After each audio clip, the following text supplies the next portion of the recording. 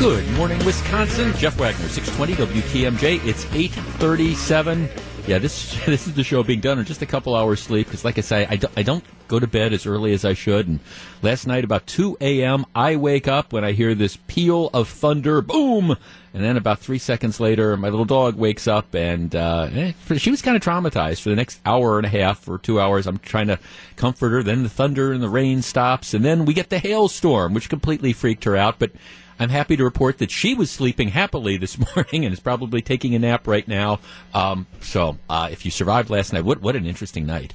Speaking of an interesting night, before we start the show, I want to say a special shout-out. Last night was the annual Eagle Scout Awards ceremony out for the Potawatomi Area Council, which is essentially Waukesha. This is the 15th year, 15 years in a row that I have emceed the event. Every year, I agree to do it. And then I kind of whine a little bit on the day of the thing because it's like, okay, I'm home, I'm tired, I want to put on a suit. Last night, the roads going from the North Shore out to, it's held at the Country Springs Hotel every year. There were collisions, there were accidents. What should be a 40-minute trip turns into an hour and 15-minute trip. Then it's raining coming back. But whenever I get there, the word I always use is life-affirming, and I know a number of people who listened to the show were there last night because they all came up and said hi. But it is an amazing thing. It's one of the reasons why I am so thrilled to be even peripherally involved in scouting, because this is an event for at least the Waukesha Area Council. What they do is they recognize the adult scout leaders who have contributed over the years, and they also recognize all the young men who've gotten Eagle Scout awards over the course of the last year. So this would be 2016. I think last year there were like 130 some young men who got these Eagle Scout awards. Now, not all of them were there last night, but because some are off in college or some couldn't make it. But I'd say we had about 75 or so. And at one point in the evening, what happens is that they all line up and they come in one by one. They come up to one of the sets of microphones and they say their name. And I read a little bit about their background, who they are, what troop they're from, what their Eagle Service project was, what they want to do. And then they move off the stage and then they sort of line up behind me. You want to talk about something that is just incredibly life-affirming. You hear all these young people and all the great projects that they've done and what they want to do with their life, and you just see these incredibly bright futures, and it's just, again, it is incredibly rewarding. So congratulations to all the Eagle Scouts out there. Congratulations to all the moms and dads that made that happen. It was just a wonderful, wonderful event, and I am pleased to be part of it. Elvis, who is producing the show today. Interesting thing, though. When they prepare a sheet for me for each young man, and so I read this off, and it includes what they want to do. For the second year in a row, again, we're talking, I don't know, maybe 75 young men. For the second year in a row, not a single one of the kids wanted to be a lawyer. Not a single kid wanted to be a lawyer, and not a single kid wanted to be a journalist. It's 2 years in a row. Mostly they wanted to be engineers, aerospace engineers, mechanical engineers, all this type of stuff. That's the overriding thing. We want to be an engineer. We want to be an engineer. No, there were other things as well. But I was actually commenting on it. Nobody wants to be a lawyer anymore. Nobody wants to be a journalist anymore. One kid last night wanted to study political science, and I told him he was coming around at a really, really interesting time to want to do that. But it's fascinating. So thanks once again to everybody at the Potawatomi Council. We must have had probably going on 450 people out there. So once again, it is life affirming to me, and I appreciate you sharing that event with me. All right, 3 big things. We start off with the story out of MPS, the Milwaukee Public School System. The school board, by a vote of 8-1 yesterday, has decided that starting next semester, there will be uniforms that will be essentially mandatory at all Milwaukee public schools. Now, there is an opt-out provision under strict guidelines, but the bottom line is, for most of the kids, the uniform, the basic district uniform, shall be tan, navy blue, or black khaki-style pants, a skirt or jumper, and a navy blue or black long-sleeve shirt with a collar. According to the dress code, school colors might also be allowed. So this is going to be the district policy. Individual schools could opt out, but it is unlikely that is going to happen. MPS apparently is also planning to make available $20 to families for each student as a start on purchasing uniforms. But big school system now saying we're going to do what private or parochial schools have been doing for years. We are going to require school uniforms. 414-799-1620, 800-877-1620. That's the Accunet Mortgage toll-free talk line. This is big story number one. We start off the program every day with three big stories, things to discuss around the water cooler, at the coffee closet, or at lunch. This is a big deal, I think. School uniforms mandatory in MPS.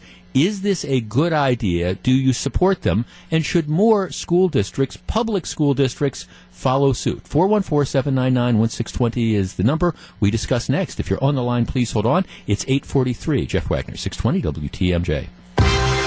8:46, Jeff Wagner, 620 WTMJ. Coming up during the 9 o'clock hour, we're going to be giving away a pair of tickets to see Roger Waters of Pink Floyd fame at the BMO Harris Bradley Center on July 29th. Stick around for that. Big thing number one, yesterday MPS announces school uniforms for all kids. I'm looking at one of the TV stations' coverage of this, and they quote a 6-year-old, a 6th grade student, and with the insight that only, I guess, a 12-year-old can offer, she says, anyone who truly wants students to be happy and successful could see that uniforms are a ludicrous proposition.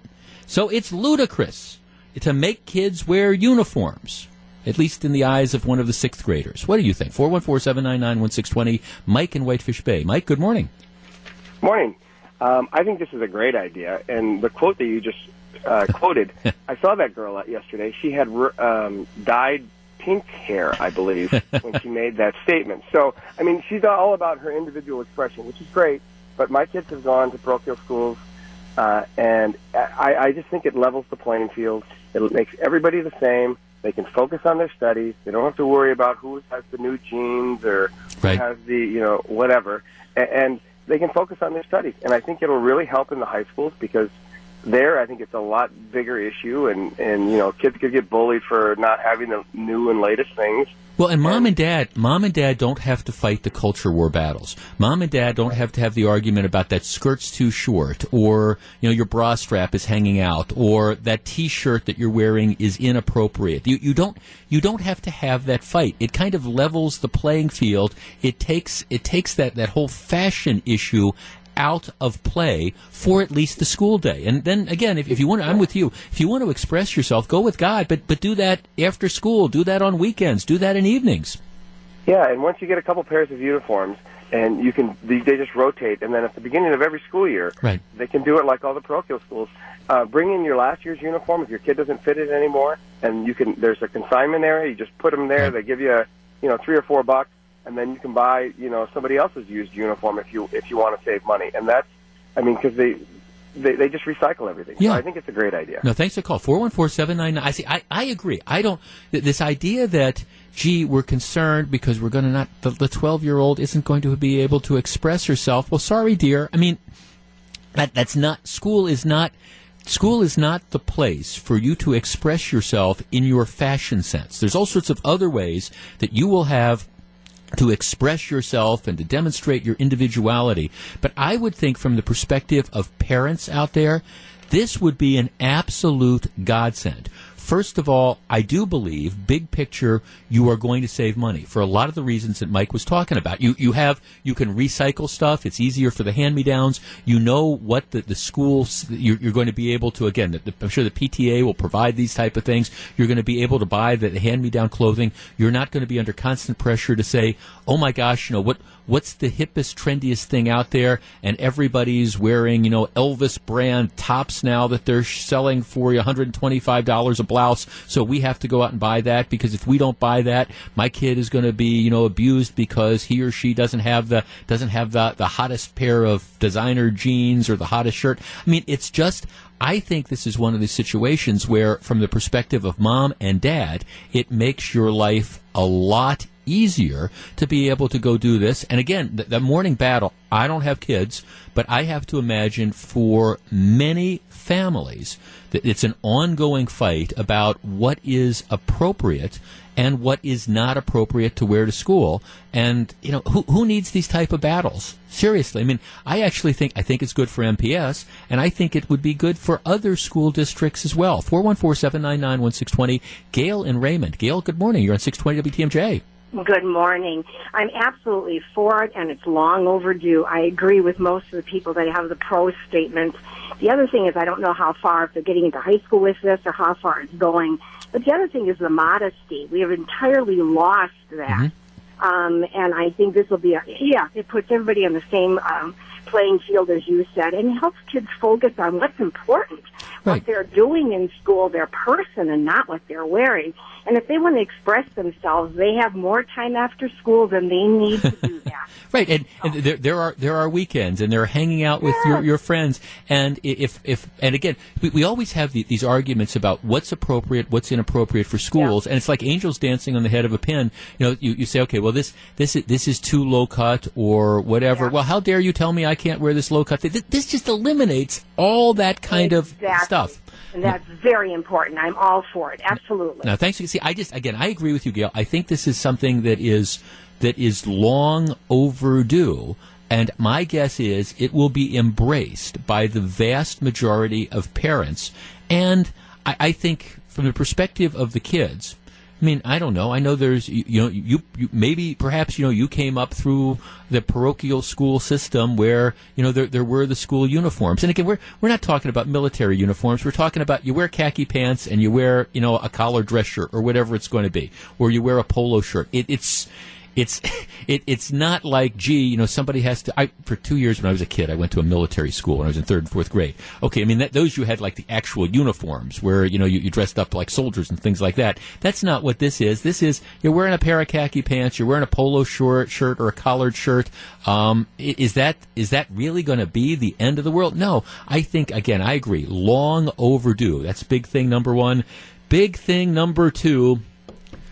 I couldn't start off the show with this one because my blood pressure would go through the roof. If you are a police officer in the city of Madison, or perhaps anywhere in the state, there is a financial target on your back today. We discuss. It's 8:52. Jeff Wagner, 620 WTMJ.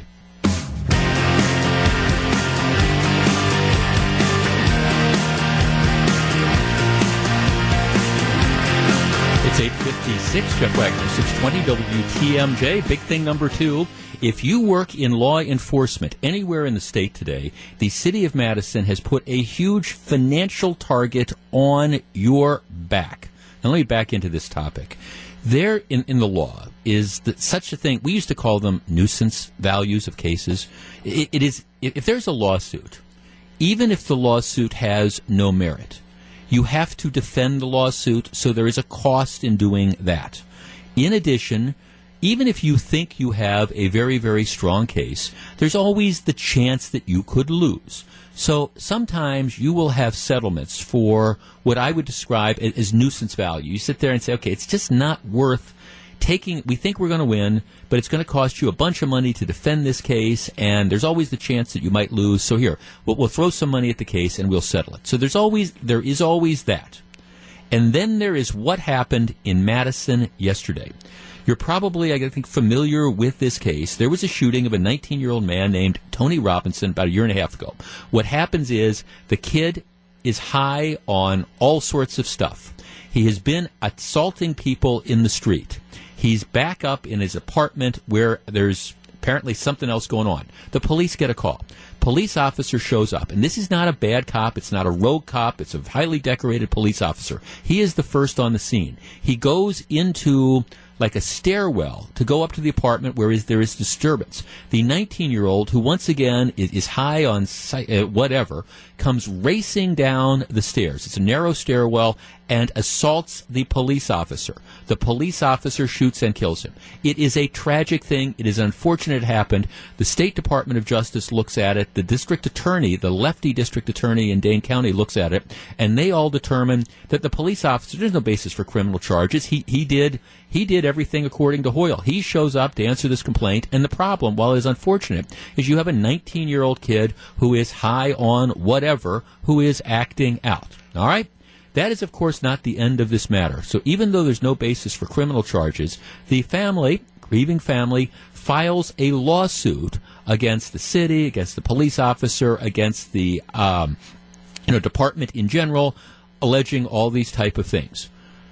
Yesterday, the city makes the decision to settle this case. And when I heard they were going to settle it, I thought, okay, fine. Maybe this is one of these like nuisance value settlements. You're going to throw a little bit of money to make this, go away because it's going to cost you to defend the case. The settlement was for $3.3 million, M as in million, dollars, which I believe may be the largest settlement in a police case, certainly in Dane County, maybe in the state. Let's see. The reported settlement of $3.35 million eclipses the $2.3 million settlement the city made in 2012 in the shooting death of someone else. The Madison police chief is upset. The police union is upset. The officer, I am told, is extremely upset. Statewide police union is upset. And I think cops everywhere around the state deserve to be upset because now this sets a precedent that even if you do something that is completely and totally appropriate, you're going to have communities and their insurers who are not going to have your back and will throw millions of dollars to make some of these cases go away. 414-799-1620, 800-877-1620. That's the Acunet Mortgage toll-free talk line. It is, in my opinion, an outrage that this case was settled for this amount of money. What do you think? We discuss right after the news, 8:59. Jeff Wagner, 620 WTMJ.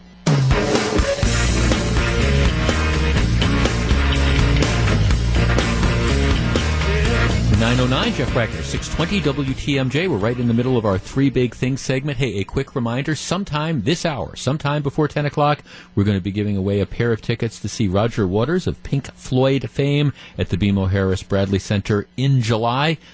And also, all next week, we've got tickets to give away as well. How cool is that? In addition, let me call your attention to WTMJ.com, our main page. We podcast my show. I know lots of people download it. I appreciate that. We podcast every edition of Sports Central. And we have a number of other podcasts that we feature, voices you don't hear on the radio. They're very, very interesting. So check that out. But for my show, you can download it. You can be notified when there's the new podcasts that are available. And I know a lot of people are listening to that because we track where it comes from. People all over the world. I think that is very, very cool. Big thing number two, and I just couldn't start off with this because it is so aggravating to me.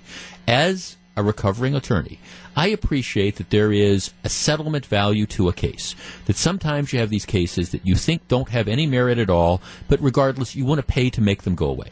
All right, I understand that because you could always lose them and you got to pay legal fees. But there are cases and situations where I think it is important to stand up on principle and stand up for what is right. And what happened in Madison yesterday is, in my opinion, a complete and total travesty. You have a police officer who a year and a half ago, responding to a call, was apparently attacked by a 19-year-old kid who was high on drugs. All right, it's an unfortunate situation. Attacked by a kid who, in a narrow stairwell, the officer shoots him. The matter has been investigated, no violation of police procedures, no basis for criminal charges at all. And I appreciate that there's a difference in a civil standard and a criminal case. I also appreciate that you're talking about the People's Republic of Madison, where you can always get a bunch of idiot jurors who decide we're going to throw a bunch of money at a case. But in my opinion, to settle for $3.3 million in a case where you have a police officer who was required to use deadly force because he was attacked is an absolute and total outrage. And here is the bigger picture as to why it is so bad. You have now put a settlement like this, puts a financial target on the back of every other man and woman who is working in law enforcement in this state. Because every time you now have an encounter with somebody who has committed crimes and the encounter does not work out to the satisfaction of the defendant, the criminal, this is now the precedent for a lawsuit. Hey, sue the guy in Madison, his family was able to collect $3.3 million, even though the police officer did nothing wrong. Here, we're going to sue, and we're going to try to force settlements. This sets an absolutely appalling precedent. It also sends a clear message, at least to every man and woman who works for the Madison Police Department, that the city does not have your back.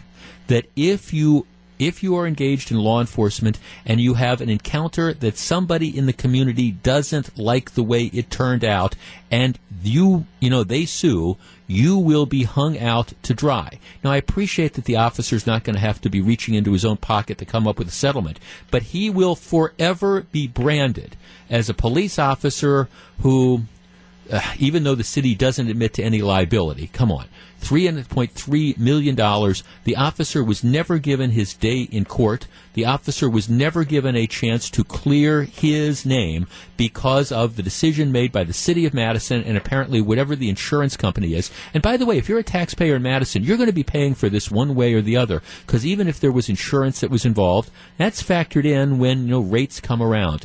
This was an appalling decision. I am sorry the young man lost his life. That is a tragedy. But at the same time, you have to stand up for police officers. And to settle a case like this, when a police officer has done, in my opinion, absolutely nothing wrong, is a horrible precedent that will come back and continue to haunt not only this police officer, not only the Madison Police Department, but I think law enforcement officers all across the state.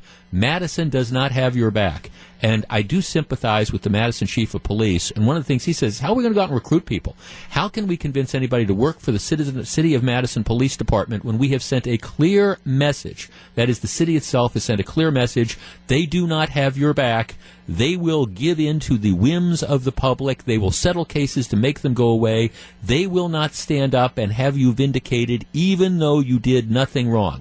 It is appalling. Nothing short of that. Big thing number 3, if you were getting off the airplane, what would you have done? Stick around. It's 9:14. Jeff Wagner, 620 WTMJ.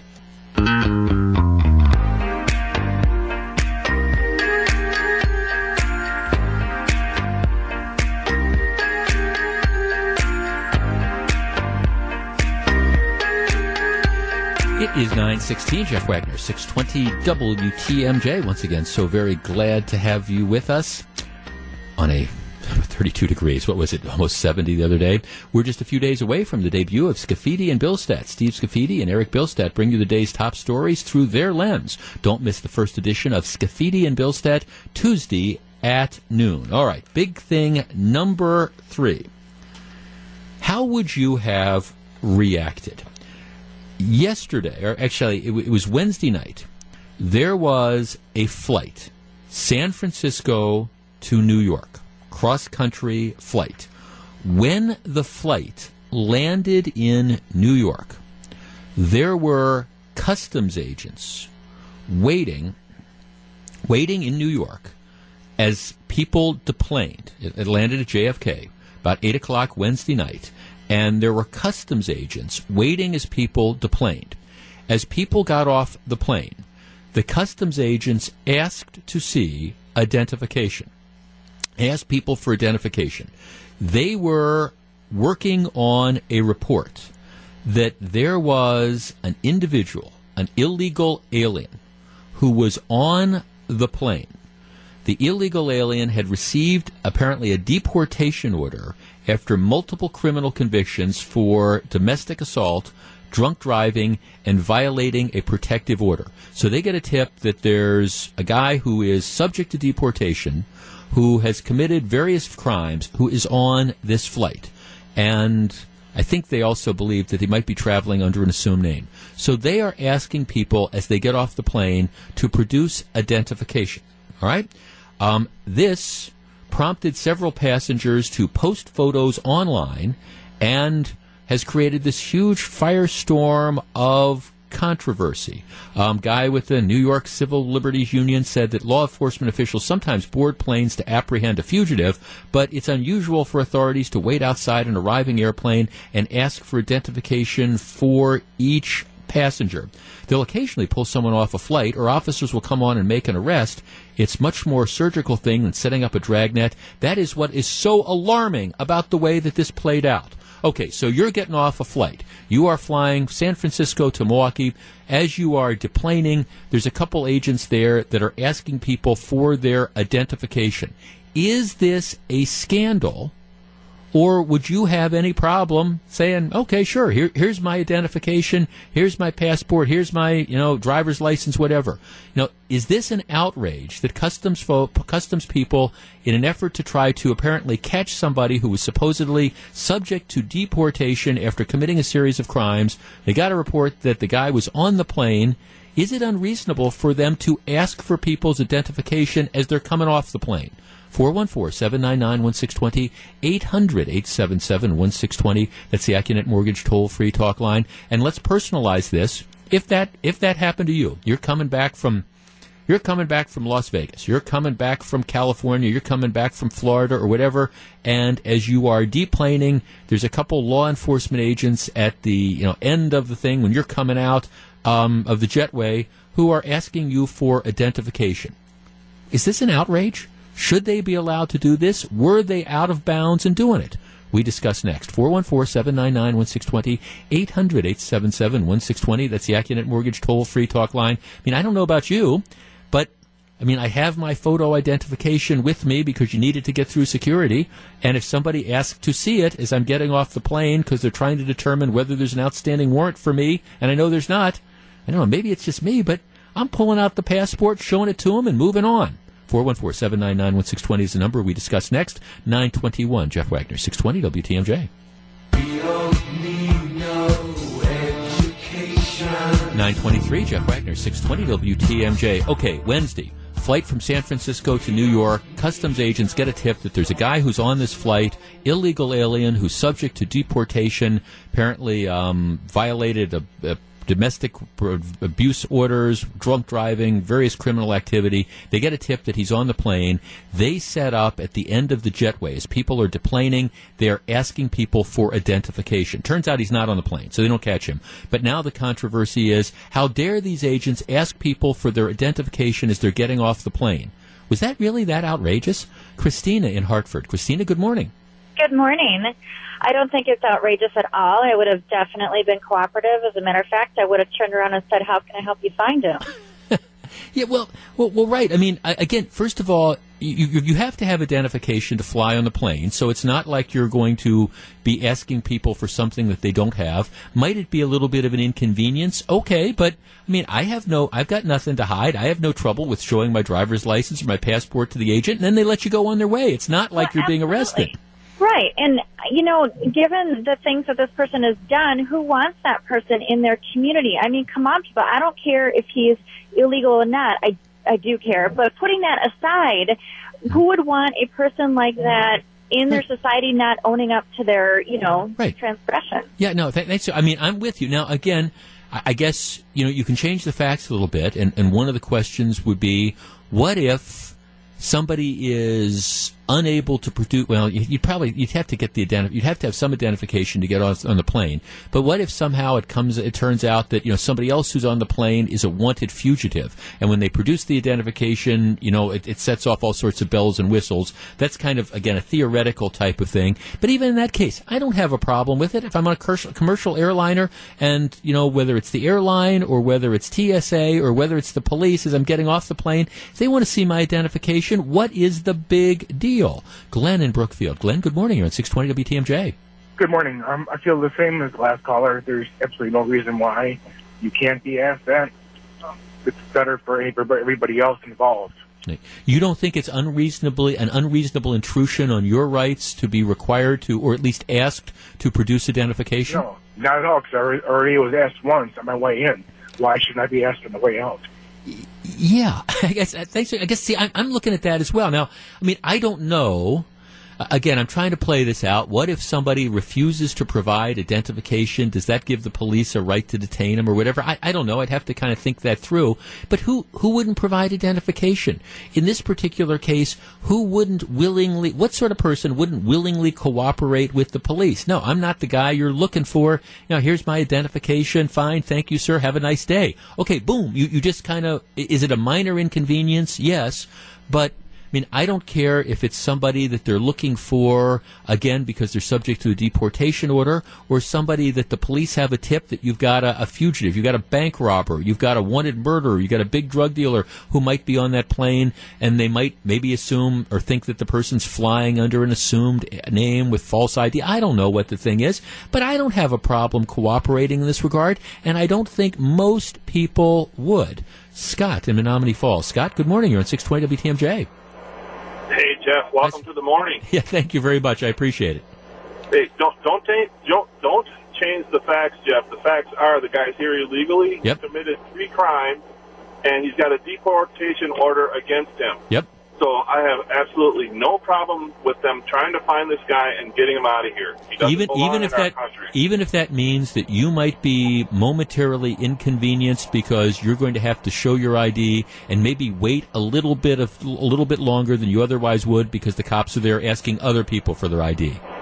Hey, bummer, dude. Like the lady said before, he doesn't belong in our community. If you're not going to be here illegally, if you're here illegally and you're not going to follow our laws, which you're not following them anyway by being here illegally in the first place, you don't belong here. Thanks for the call, Scott. Bummer, dude. I like that. It's like, okay, I was driving out to Pewaukee yesterday. Took me a little bit longer because of traffic on the roadway. Bummer, dude. It's just the way it is. That's exactly right. I think, see, that kind of sums it up. All right, I'm trying to get off. I understand. I'm trying to get off the plane. I want to get to, the rental car area. I want to pick up my car as quickly as possible. But you know what?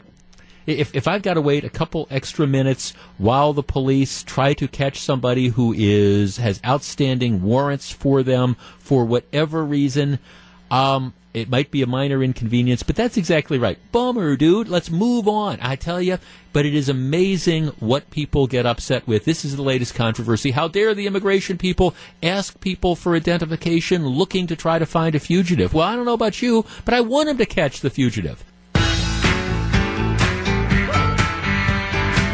It's 9:28, Jeff Wagner. So very glad to have you with us. Yeah, just kind of, these are the things that just sort of just drive me absolutely crazy when it comes to what gets some people upset. Nearly every business in the retail and service industries has employees following a schedule. A local company shares some scheduling tips in the latest Tech Wisconsin podcast that is available now on the WTMJ mobile app. And yeah, like I say, check out the mobile app page. We've got downloads of all sorts of things. My show, the podcast of my show, the podcast of Sports Central, but a lot of other podcasts of voices that you don't hear on the radio on a regular basis. All right. The People's Republic of Shorewood. The irony of this position is just absolutely stunning. Shorewood is, of course, one of the liberal enclaves in the area. It used to be that when UWM professors got tenure, they moved to Shorewood. Shorewood is a bastion of liberal thinking, and it reflects the people on the Shorewood Village Board. It reflects a lot of the people that live in Shorewood. It is the bastion of liberal thinking. And Shorewood, one of the reasons I love this story is because it demonstrates quite clearly that at least people in Shorewood government have absolutely no sense of irony. And I will tell you all about it in just a couple minutes.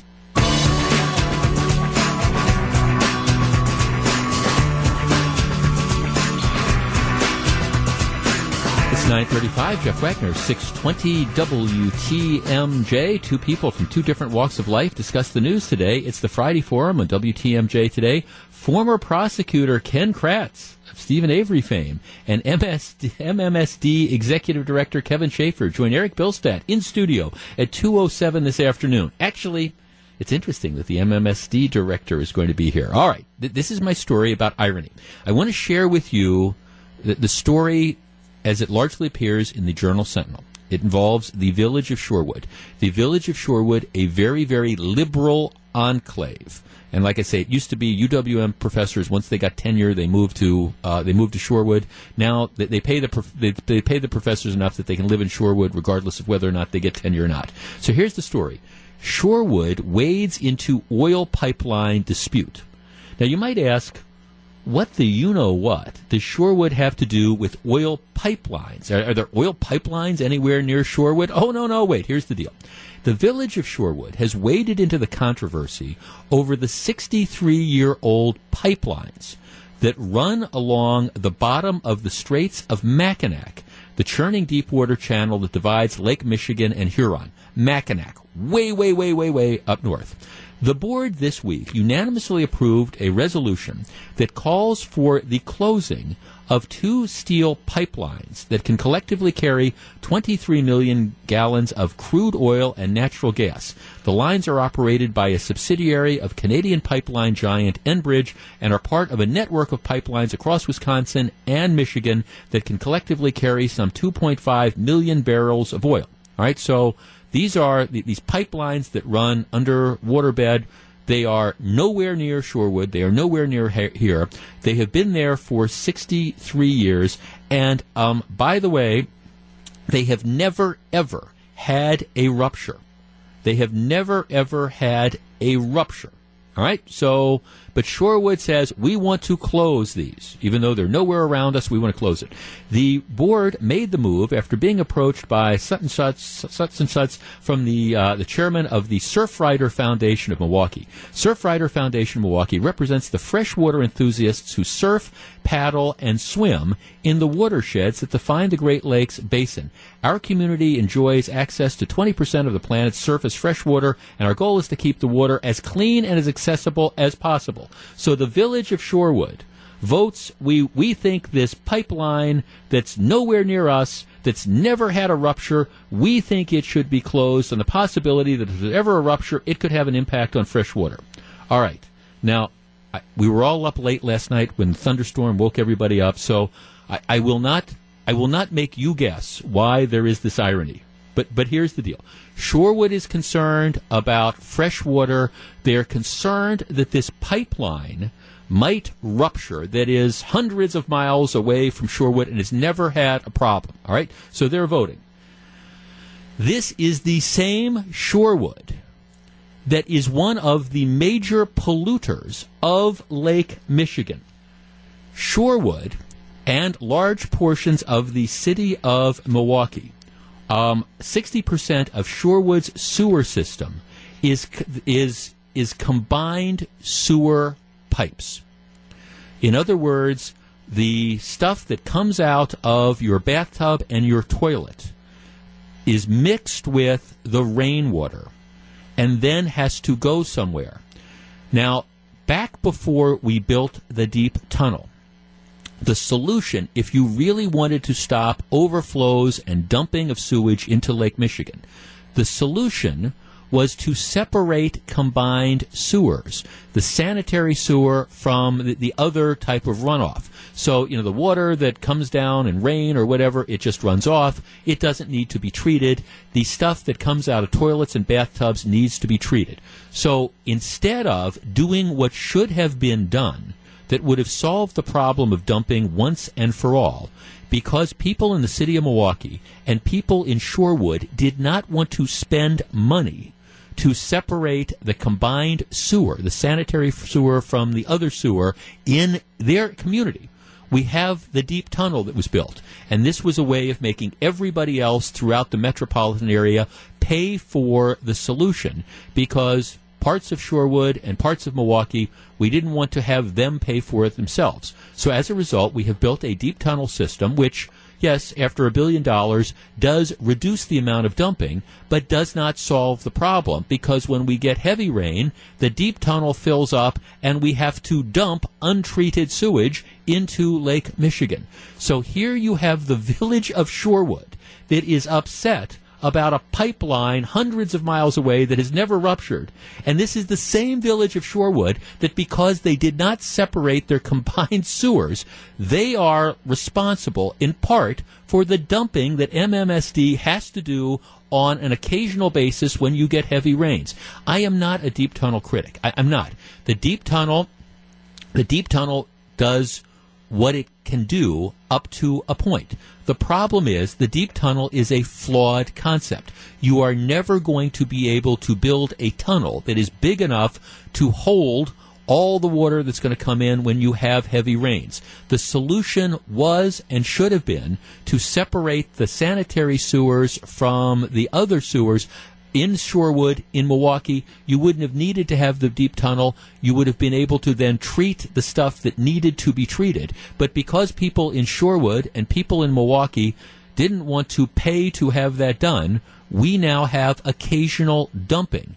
And as a result of that, I just think the irony is stunning that you have a community that is in part responsible for the ongoing pollution of Lake Michigan by dumping sewage in as a result of overflows.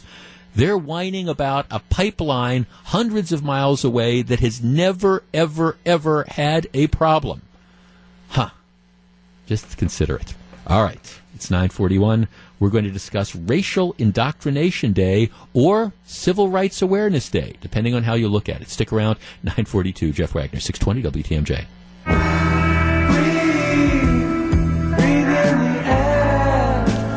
It's 9:45. Jeff Wagner, 620 WTMJ. That, of course, is Pink Floyd. Roger Waters, the legendary force behind Pink Floyd, coming to the BMO Harris Bradley Center on July 29th. All right, this is a story which, again, underscores to me why you have so many people that are frustrated with public education. New Trier High School in Winnetka, Illinois, that's on Chicago's affluent North Shore. It is a very, very well-heeled. Most of the people that attend come from affluent neighborhoods and affluent families. The people that run New Trier decided, and it by the way, it is a largely white school. They decided that what we need to do is we need to educate our largely white students on the civil rights struggle. So they have declared that next Tuesday, February 28th, is going to be a day where regular classes are not going to occur. And instead, they are going to have something they call Understanding Today's Struggle for Racial Civil Rights. Racial Civil Rights. Now, of course, the term racial civil rights is misleading, since civil rights protect people regardless of what their race are. But that's not really what this whole seminar is about. Wall Street Journal had an editorial about this the other day. Here are a few of the offerings that are going to be presented to the roughly 4,000 students that are going to be attending. Here's what one is called. Spent, a simulation to see how long you can survive on minimum wage.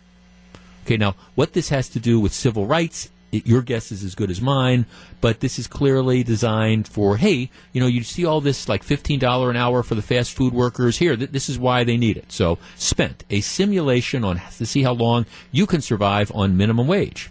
All right, here's another one.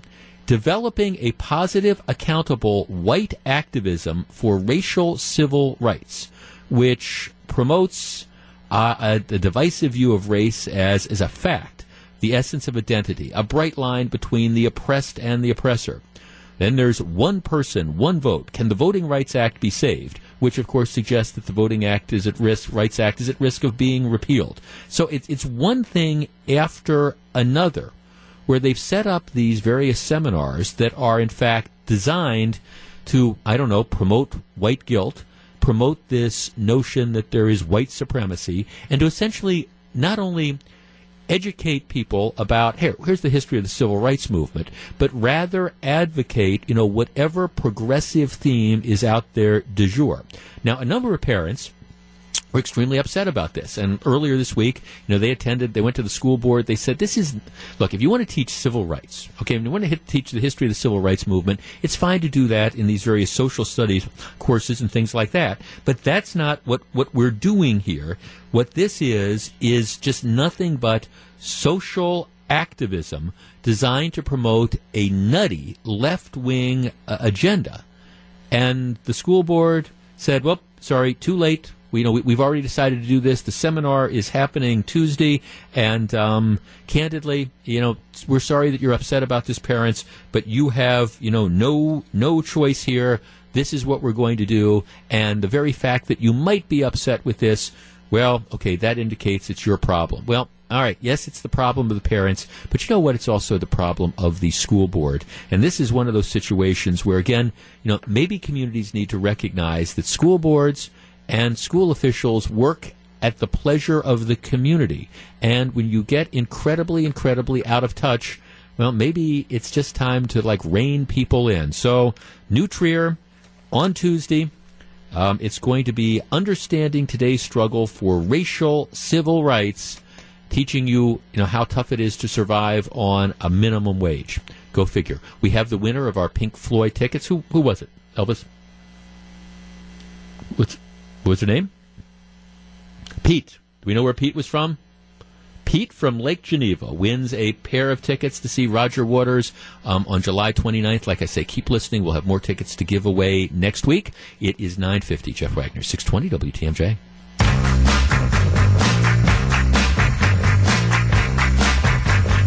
It's 9:53. Jeff Wagner, 620 WTMJ. Legendary musician Roger Waters is bringing all the hits of Pink Floyd to Milwaukee. He'll be at the BMO Harris Bradley Center on July 29th, and you could be there. Tune into my show all next week for your chance to win a pair of tickets. How very cool is that?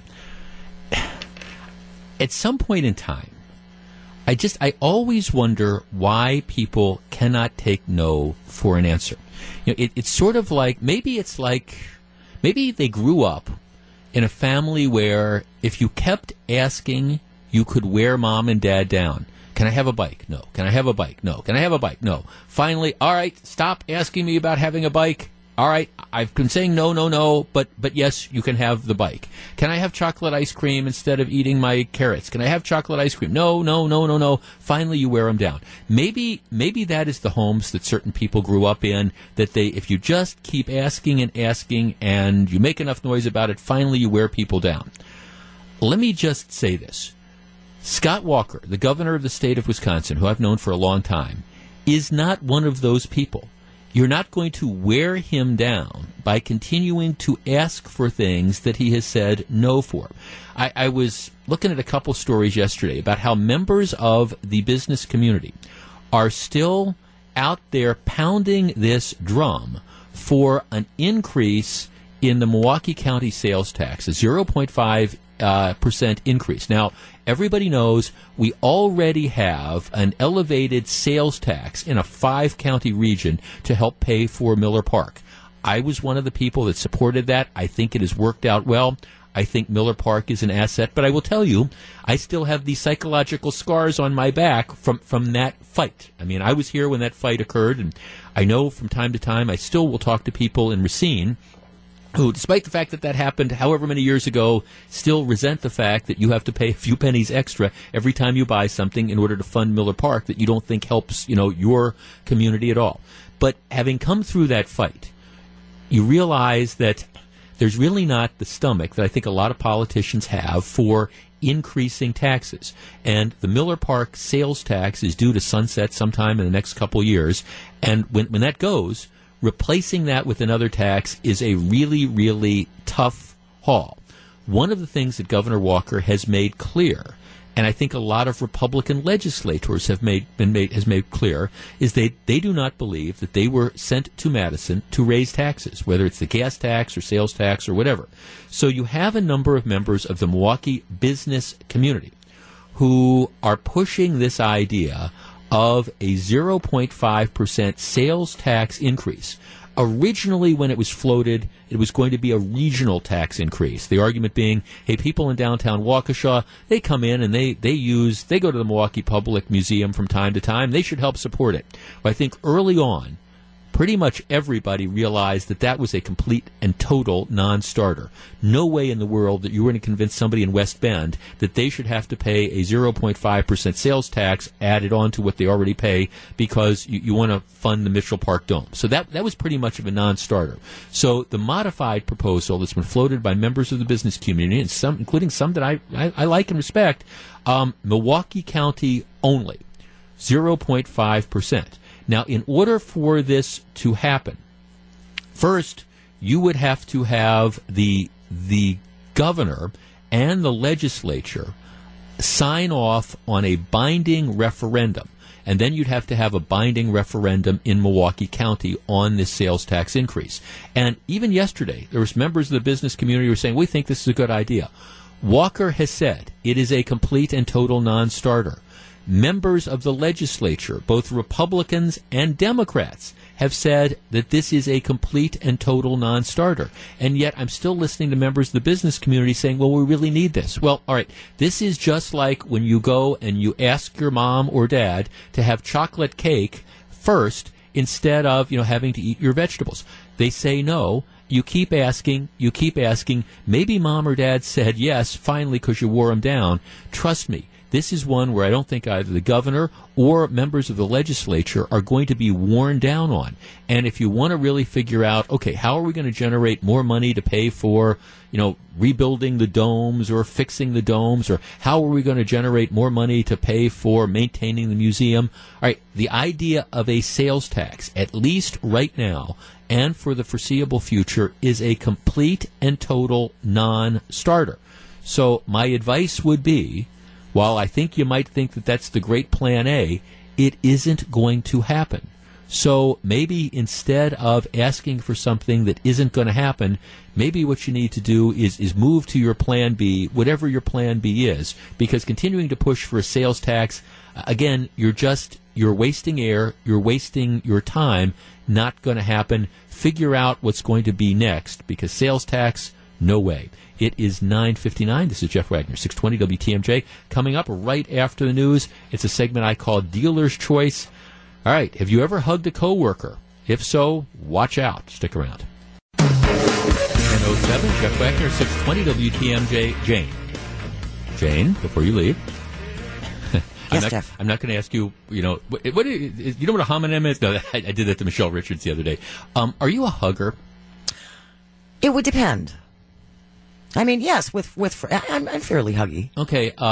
Ever with coworkers? It would depend. It would depend upon the relationship. Right. It would be awkward doing it with a superior, I think. Right. But if you had if there was a situation where you had a friend in the workplace and you were having kind of a heart-to-heart talk with them or whatever, and under certain circumstances, you wouldn't hesitate to hug necessarily? No. Would it make a difference if it was a male or a female? It would depend upon how I felt in this relationship with the male. Right, but not necessarily. Just because it's a man, no. Right.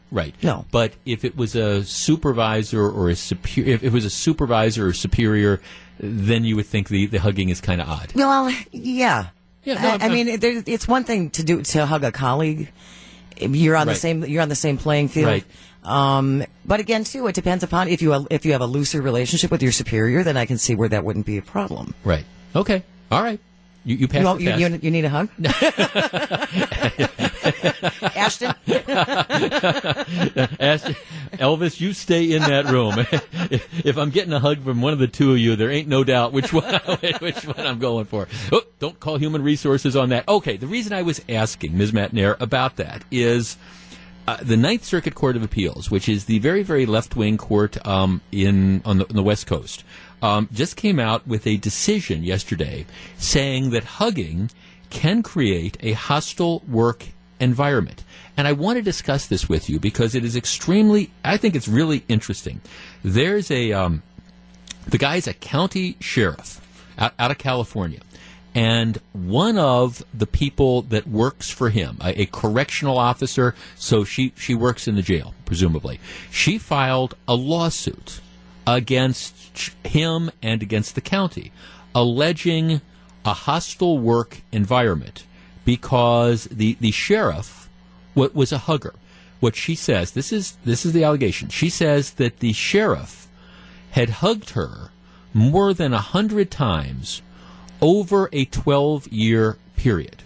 So it's not like he hugged me 5 times. He hugged me 100 times in a 1-month period. So it's over a 12-year period. So she's a long-term employee. So that translates into, over a 12-year period, that translates into like 8 hugs a year. That translates into 8 hugs a year. The sheriff says, I'm a hugger. He says, I also hug male employees, but I acknowledge I might hug women more, but that's because of just the innocuous differences in the ways men and women routinely interact with members of the same sex and the opposite sex. In other words, it is more, in his words, it's guys, you're more likely to shake hands with other guys than you are to necessarily hug them, whereas, men and women, yes, you can shake hands, but also there's the hug. Now, everybody agrees that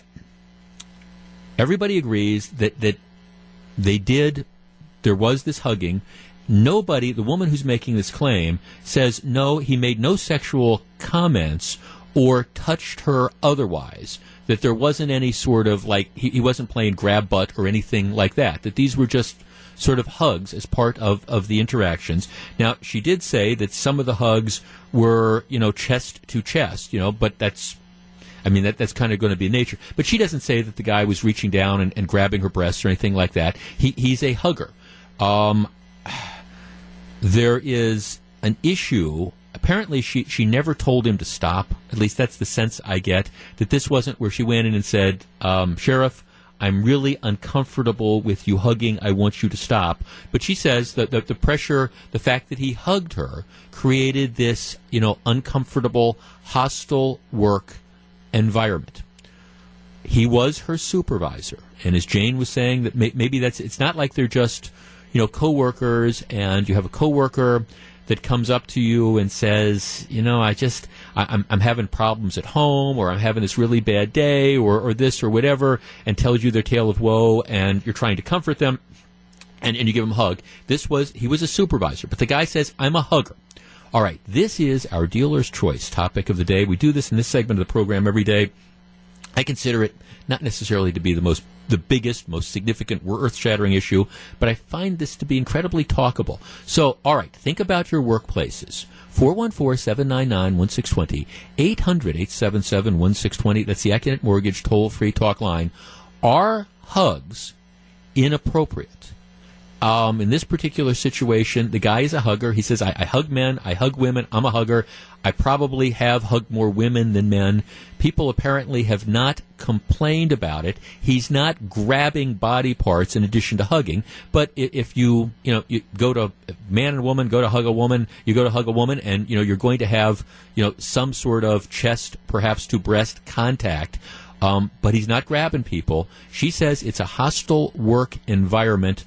All right, should hugging in the workplace ever be permitted, and under what circumstances, and should it ever be appropriate between a supervisor, which is what the sheriff was, and one of the rank-and-file employees? Does, at least based on what you're hearing, does the woman have a potential case? Should hugging be allowed? 414-799-1620, 800-877-1620. That's the Acunet Mortgage toll-free talk line. And again, for our purposes, we're distinguishing the hug from a more advanced form of sexual grabbing. Obviously, if the guy is using the hug as an excuse to grab or something like that, that's a different story. But that's not what the allegation is. The allegation is he was just a hugger, and she says it's a hostile work environment. 414-799-1620. Should we allow hugging in the workplace? We discuss next. If you're on the line, please hold on. 1014, Jeff Wagner, 620 WTMJ. 10:17. Jeff Wagner, 620 WTMJ. Okay, the Ninth Circuit Court of Appeals yesterday was presented with this case. The woman works in the sheriff's department. She says her boss, the sheriff, hugged her over 100 times over a 12-year period. So like average of 8 hugs a year. By everybody's admission, he is a hugger. He hugs both men and women. He acknowledges that he hugs women probably more just because of what he says is the gender differences. You know, you're more likely to shake hands guy to guy. There's no allegation that he was grabbing or squeezing or anything like that. He's a hugger. Nevertheless, she says it created a hostile work environment. I don't believe she told him to stop. 414, but should we, is it ever appropriate for a superior to hug somebody that works for them? Let's start with Patty in Kenosha. Patty, good morning. Hi, good morning. What do you think? I think it's not appropriate for a superior to hug somebody at work unless it's, you know, an extraordinary circumstance at the Christmas party or something. Mm-hmm. I mean, these people work in a sheriff's office. This is not a place where there's hugging going on. Mm-hmm. And if he's her superior, it's much harder for her to say, like she would in any other situation, hey, back off, don't touch me. Mm-hmm. So just the fact that he says, oh, well, I'm more likely to hug the women than I am the guys, that's not okay. Well, it's not okay. Well, let me break it down to a couple of things. Sure. What if let's take out the superior thing. Let's say that you are our co-workers. All right. Carol Meekins, today's TMJ4, is a very, very dear friend of mine.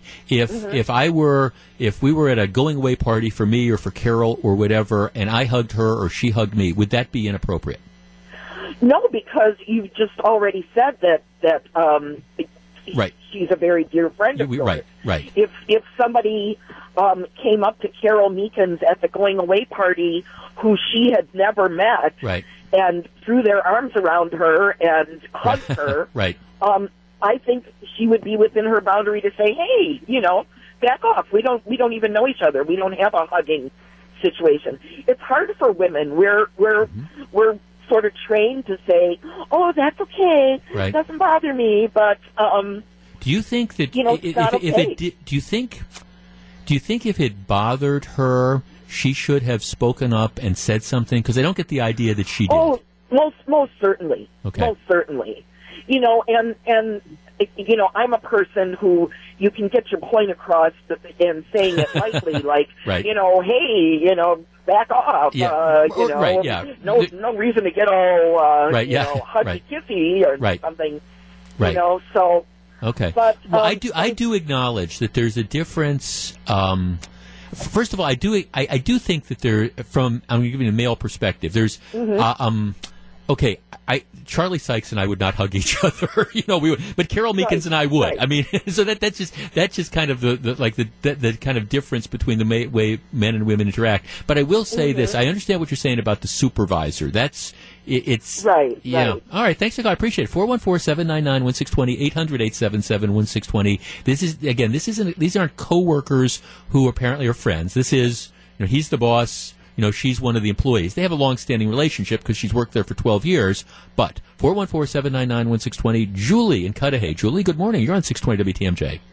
Hi, how are you? I don't know if it's the same for men as it is for women, but when I get a hug from a guy, there's a hug and then there's a hug. Right. It's like, not quite, I don't know, it seems like sometimes like some like grandpa-ish character like giving me a hug, and it just feels a little too long, you know, and that's not, I think that, you know, a quick, you know, hug if you're having a bad day or whatever, you know that it's not the same thing as a woman. I mean, you know. No, right. No, I get the idea that, you know, maybe it's a coworker, even a male coworker that you haven't seen for a long time, and he's come back from an illness, or you've come back from whatever. And Julie, it's great to see you and hear you exchange like a brief hug as opposed to like a bear hug and the one that kind of lingers and all. Yeah.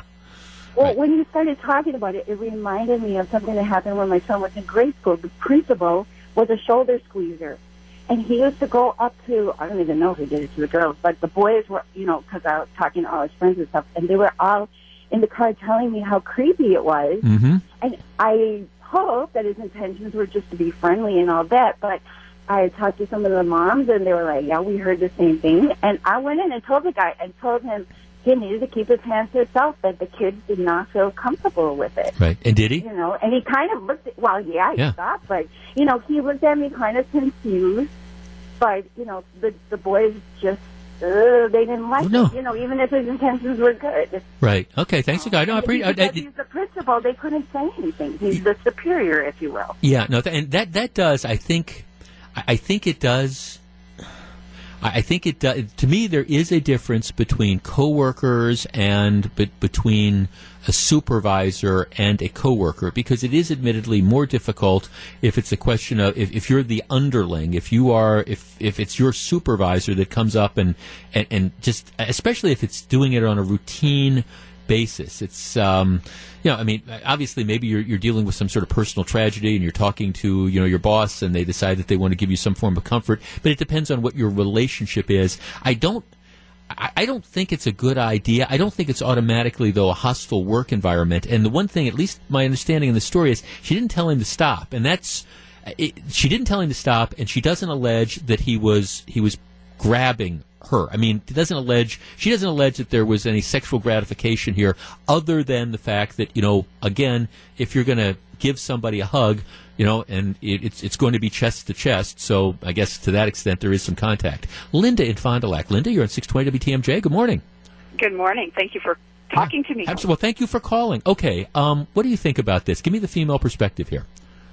Well, first of all, I think if this went on for 12 years or more and she never said no or expressed her disapproval, there's a certain acceptance there. Mm-hmm. At least if I'm the boss, I would take it as she doesn't see anything untoward. Right, especially since he apparently is doing this to other people. It's not like he was singling her out, you know, and she was the only one he was hugging. Yeah.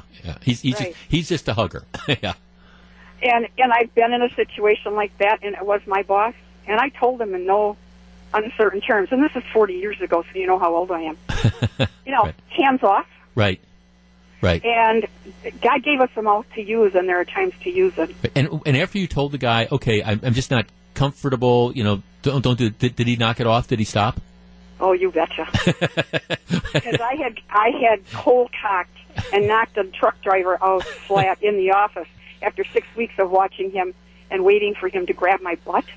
Yeah. Telling him, no, keep your hands off. Right. So when the boss tried it, I said, unless you want to end up like your truck driver, you'll leave me alone. Linda, you sound like the lady that I would have loved to have hugged, but I would no way. I understand. You Listen, if I was offended by it, I would tell you. I grew up with brothers. Right. And maybe that's a part of it. You know, you're not a welcome mat. Right. Now at the same time, if you had a male friend in the workplace, you know, one of your coworkers, and you know, because it's also there's coworkers and there's coworkers who are your friends, and so that makes it a little bit complicated as well. But would there be situations where, it's a guy, you're working with him, you have a good relationship, and you might be inclined to hug him or have him hug you from time to time? Yes. Yeah. I think that's the thing. Do I think this case was automatically decided wrong? No. What the Ninth Circuit did is they kicked it back. They said, okay, you can have a trial, and you can try to show that this was unwanted touching and it was this hostile work environment.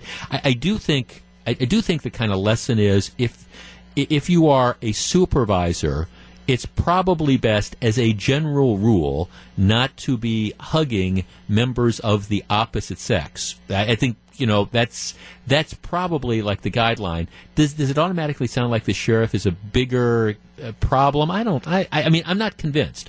Bonnie and Franklin. Bonnie, you're on 620 WTMJ. Good morning. Good morning. What do you think? I've been listening to the comments of the people, and I agree with most of them.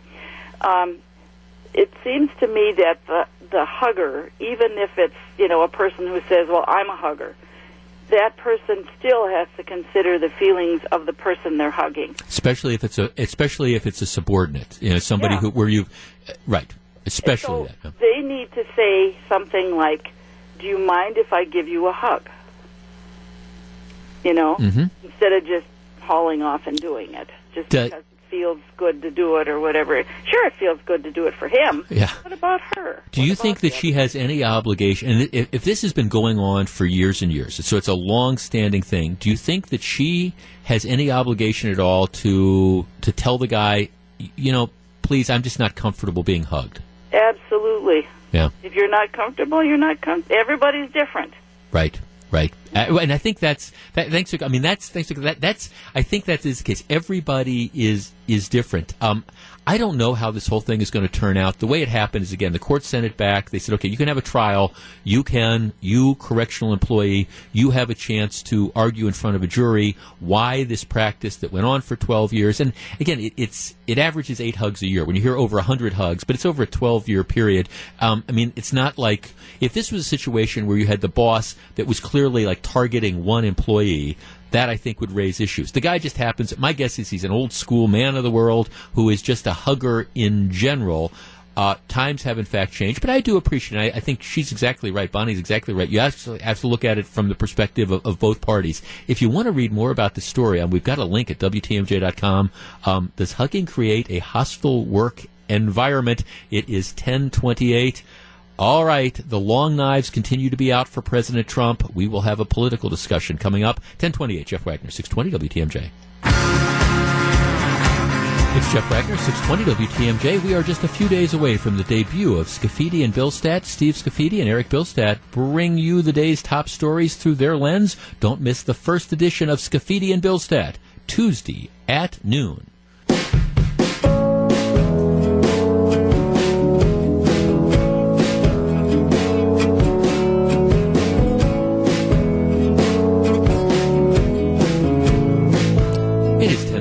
Jeff Wagner, 620 WTMJ. It's a 27-game race to the finish for the Bucs as they enter the unofficial second half of the season. What's better long-term, a 6, 7, or 8 seed in the playoffs, or taking a chance in the lottery? Greg Matzik offers his thoughts and opens the discussion this evening on Sports Central at 6:07. Be sure and tune in. All right, let us talk about politics for a moment. During the presidential election, I was not a fan of Hillary Clinton, and I really wasn't a fan of Donald Trump. A number of my issues with President Trump deal with style as opposed to substance. There's just a lot of stuff I find about him. While I understand some people find it to be charming, there's a lot of stuff that I find to be off-putting. P-U-T-T-I-N-D-I-N-G, off-putting.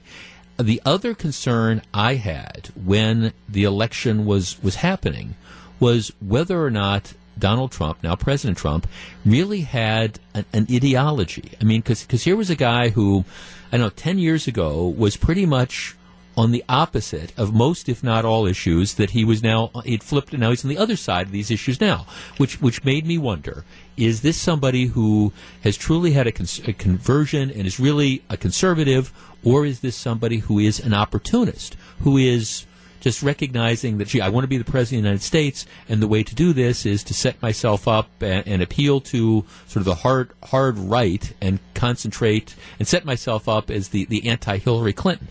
So I had wonders about that. And I know during the election, one of the things that people would call up and would say all the time is, hey, Jeff, the reason to support Donald Trump is the Supreme Court, for example, is extremely important, and Donald Trump's choice for the Supreme Court will be better than Hillary Clinton's choices. And the question I always asked was, well, how do you know that for sure? Well, okay, he's one, and for any of you who called me and said that, you were right. You were right. I mean, I think Neil Gorsuch, for example, is an absolute complete and total home run.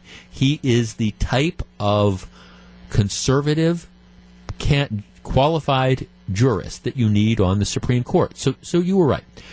After the election, there were 2 ways the Democrats could go in dealing with Donald Trump. One of the ways that lots of people advocated was, all right, let us not confront him directly, but rather, here you have somebody who, talks about the art of the deal. Here you have somebody that might not be completely and totally ideologically driven, or might be ideologically flexible, if you know what I mean. So one of the strategies was, let's try to be out there, let's make deals. let's offer compromises. And in an effort to try to get things done, we're not going to get everything we want, but maybe what we can do, especially given the reality that the Republicans control the House of Representatives, the Republicans control the U.S. Senate, so we really are the minority party. Maybe one of the best ways to get what we want is to go to Donald Trump and try to make deals, to try to say, okay, we don't want confrontations. Let's try to coax him closer to the center in order to get at least some of the stuff we want, as opposed to getting none of the things we want. That was one strategy. And candidly, lots of Democrats advocated that strategy. The other strategy was all-out confrontation. We're going scorched earth. Everything that President Trump does sucks. President Trump, we don't like him. None of the cabinet members should be confirmed. They're going to destroy the environment. They're going to, that this is going to be the return of Jim Crow days. We will fight everything, every battle we will challenge. Those were the two strategies that were out there. And a lot of people were saying the least risky strategy was the one of trying to work out compromises. Let's make deals. Let's try to coax President Trump into a more centrist sort of position, and he will take the House and the Senate Republicans along with him. All right. Well, those were the two choices and the two ways they could go. The story in the New York Times today makes it very clear what the decision has been. Here's the headline. Weakened Democrats bow to voters. They have opted for total war on Trump. This is the way the story starts. Reduced to their weakest state in a generation, Democratic Party leaders are gathering in two cities this weekend to plot strategy and select a new national chairman with the daunting task of rebuilding the party's depleted organization. But senior Democratic officials concede that the blueprint has already been chosen for them by an incensed army of liberals demanding no less than total war against President Trump, spurred by explosive protests and a torrent of angry phone calls and emails from constituents, and outraged themselves by Mr. Trump's swift moves to enact certain items of his agenda. Democrats have all but cast aside any notion of conciliation with the White House. Instead, they are saying they're going to be the party of no, and they are wagering that this obstruction will pay dividends. 414-799-1620, 800-877-1620. That's the Acunet Mortgage toll-free talk line. And I don't think there's any question that this New York Times story is correct. Democrats have decided no conciliation. We're going to fight everything. We're not going to give in anyway. And we might get steamrollered over the course of the next 2 years because we don't have the majorities. We might also cause Donald Trump, who is very thin-skinned, to dig in his heels and actually end up being much more conservative than he necessarily otherwise would have been, because we're going to be the obstructionists, we're going to be the party of no. But that is the strategy. We're going to fight everything, scorched earth, we're going to war. Is that good for the country? Is that the strategy that should be followed? Will it succeed for the left? 414-799-1620, 800-877-1620. That's the Acunet Mortgage toll-free talk line. We discuss next. If you're on the line, please hold on. 1042, Jeff Wagner, 620 WTMJ. 1046, Jeff Wagner, 620 WTMJ. That was fun. We have tour groups that come through, and normally they're high school kids or grade school kids. These were well, they're kids, but perhaps of a little bit older. So it was very nice to have a big group here. 414-799-1620. After the election, there were two ways that the loyal opposition could go. Either try to work out compromises with President Trump, hey, it's the art of the deal. Let's try to work out deals. Let's see, can we all get along, and maybe we can get some part of our agenda. That is not the strategy that Democratic activists have essentially decided. Now it's scorched earth. Anything Trump does, awful. We are going to fight it, and yes, that means we're probably going to lose over the short term, but 2 years from now, 4 years from now, we'll be positioned to do better. Is that a winning strategy? 414-799-1620. Mike on the Northwest Side. Mike, you're on 620 WTMJ. Good morning. Hey, good morning, Jeff. My thoughts are that the Democrats are really going to be burning themselves. They've gone to this strategy, and I think that Donald Trump, genius or not, has touched a nerve that no one else wanted to touch on the media and the Democrats, and that is the media is all very leftist. Right. And well, Mike, let me ask you this, though. You know, we see you cannot turn on any of the talking head shows. You cannot turn on the nightly news without seeing, pictures of Republican congressmen and women showing up at town halls and being screamed at by, all these angry people that are out there just yelling at them. Is that influencing hearts and minds, or is that just a small, loud group that doesn't reflect where America really is? I think it's a small load. I Okay. think that. Have you ever seen a anti-Obama rally when he got elected? Well, not like this. I can't recall Yeah. one. Right now, that somebody was arguing with me about that yesterday or 2 days ago, saying, "Well, these town hall things, these disruptions are just like the Tea Party." I said, "No, they weren't. I mean, you had the Tea Party events, but I don't remember people showing up and shouting down Democratic congressmen in 2009. Maybe it happened, but I don't remember it happening very much." Yeah. So you think this is going to be counterproductive? Okay. Thanks for the call. 414-799-1620. See, that is the fundamental issue. I mean, is the strategy of being, we're going to be the obstructionist, we're going to object to everything. Is that the long game? And do you win in the long game? Because I will tell you, again, during this whole race, I thought what was going to happen is I thought you were going to see more of the art of the deal. Donald Trump being willing to compromise to get stuff done and leaving some conservatives in the dust. That's not the way this is playing out. I mean, the way Trump is looking at all the screaming and yelling and all the hostility, that does not make him more inclined to want to cooperate. It makes him more inclined to say, okay, I'm just going to use my majorities and I'm going to ram stuff through. So short-term Democrats, liberals lose. Do they stand to win long-term? 414-799-1620. Wayne in Colgate. Wayne, you're on 620 WTMJ. Good morning. Morning. What do you think? I have to chuckle about everybody thinking the Democrats are the party of obstruction. Where were you guys over the last 8 years when President Obama tried to do the art of the deal with the Republicans in Congress? Nothing even got to a vote. Mm-hmm. The Republicans blocked Obama every way he turned. Mm-hmm. He tried to. But of course, the difference was after 2010, the Republicans had majorities in the House of Representatives and in the U.S. Senate for at least some of that period of time. Here, so they could block. Here, the Democrats have no ability to block. They're the party in the minority. Given the fact that they can't stop stuff, would they be better off trying to get something done? You're not going to get anything done with Trump and his clowns. You look at his cabinets or the people around him in the White House. They're all a bunch of crazies. Well, see there you go, Wayne. That's kind of the attitude that you have out there on the far left. Now, see, I mean, I do see. Look, let's be honest. Okay, how did we get Obamacare? We got Obamacare because it was rammed through without a single Republican vote. You had Democrats that had majorities in the U.S. Senate and had majorities in the House of Representatives, so they rammed it through. There wasn't anything that Republicans could do.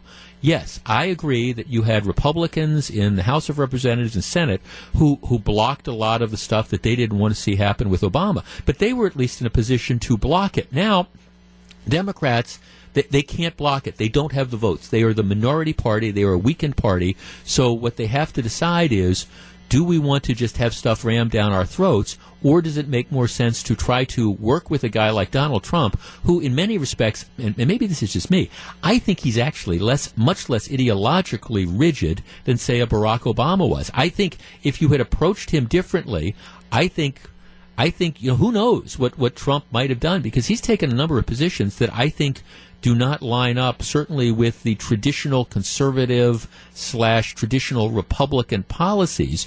But now, again, the water has been poisoned. I don't think that you can go back there. 414-799-1620. Let's talk to, Sam on a cell phone. Sam, good morning. You're at 620 WTMJ. Hi, Jeff. Thanks for taking my call. Yes, sir.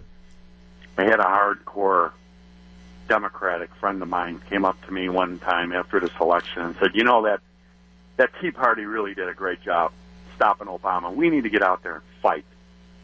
So that's why you see all this going on. Right. These people have talked themselves into believing that if they just get out there and protest, they're going to take everything back. But Right. what they forget is the Tea Party had a message, most of which Trump won on.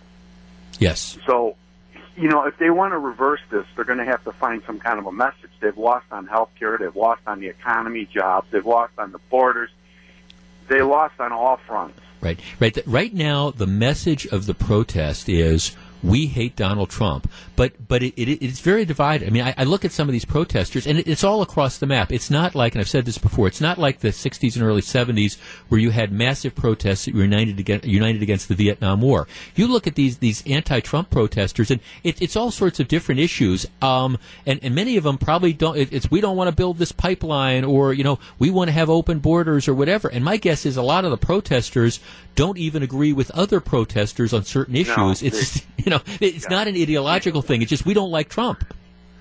Yeah, well, they don't, and they have no message, and they need a message, and the more they keep clogging up the streets and the airports and the shopping malls, whatever, they're just going to drive people away. Right. That's all there is to it. Well, I do think. I mean, thanks for the call. I mean, I do think that there is a risk of that.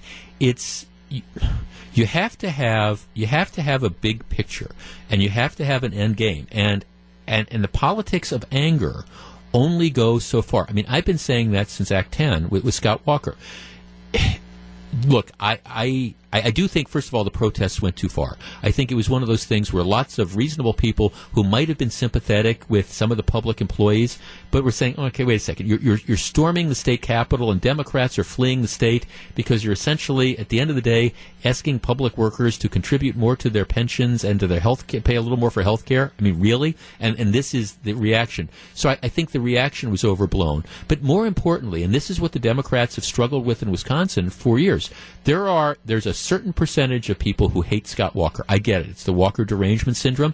But there haven't been enough of those people to beat Walker. That's why he keeps winning. It's why I predict he's going to win in 2018. You can't beat somebody with nobody. And this idea that we don't like Trump, I get it. But unless you have this alternate message that's out there, and I do seriously wonder what is the end game here? Because again, I've been watching these immigration protests, and if you're a regular listener to the program, at the heart of these immigration protests, like A Day Without Immigrants, what they're calling for is open borders. We don't want you to tighten up stopping people from coming into this country illegally, and we don't want you to send people who are in this country illegally back. Right? I don't think that's where mainstream America is. I mean, I don't know that there's any country in the free world that has open borders outside whatever the rules are of the European Union or something like that. Nobody does that. And once you start getting to the heart of it, I mean, is this really the issue that the left wants to run on, arguing that we should have open borders and that anybody who wants to come into this country should be able to come into this country? 414-799-1620 is the number. We're back in a couple minutes. It's 10:55. Jeff Wagner, 620 WTMJ.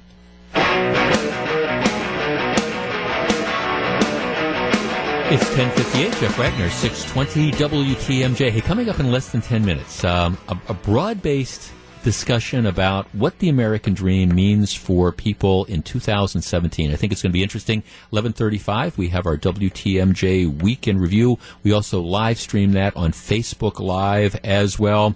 All right, you knew this was going to play out. The Dakota Access Pipeline. The Dakota Access Pipeline, of course, is something that runs from Canada ultimately down to Illinois. It's going to bring thousands and thousands of gallons of gasoline. It's almost all completed.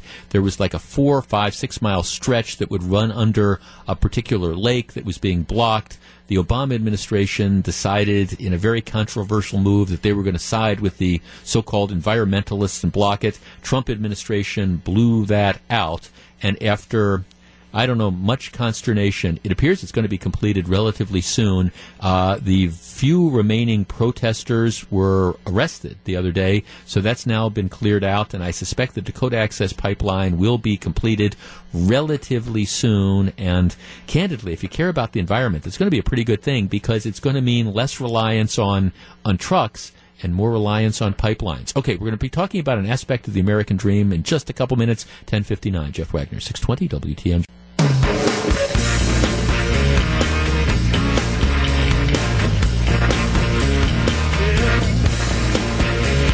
11:09. Jeff Wagner, 620 WTMJ. So glad to have you with us.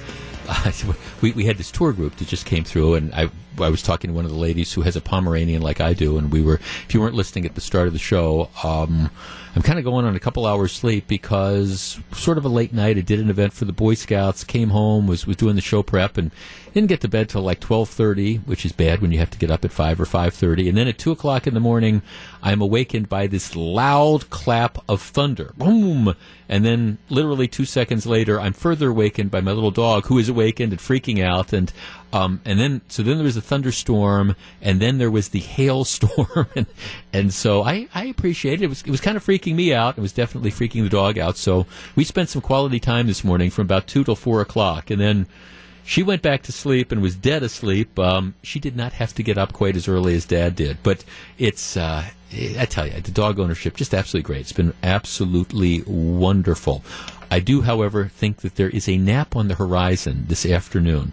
I want to encourage you I always want to encourage you to listen to my friend John McCure, Wisconsin's Afternoon News, but today in particular, because he has an interview. They're on the road, and they're doing they're in Janesville, and of course that's the hometown of Congressman Paul Ryan, Speaker of the House. And I know we've been highlighting a few pieces of it, but John did an in-depth interview with Paul Ryan. I have known Paul Ryan for a number. I mean, I knew him when he was running for office. I did a couple fundraisers for him back in the day, and it's been a real pleasure to see how Paul's career has taken off. And the thing I like about Paul so much is that he is a very, very thoughtful conservative. He's one of these guys who is one of the smartest people in the room, but he doesn't necessarily make you feel dumb. He really understands policy. He's a policy wonk, but at the same time, he also has what I would describe as the common touch. And I'm just, on a personal level, I'm so pleased to see how much success Paul has had. But John McCure did a lengthy interview with him, and I was just actually talking to John for a couple minutes. I want to encourage you to listen to it. I think it's going to be very interesting. But one of the parts that's going to be extremely interesting is John Boehner, the former Speaker of the House, had Ryan's position before he was sort of forced out in a coup.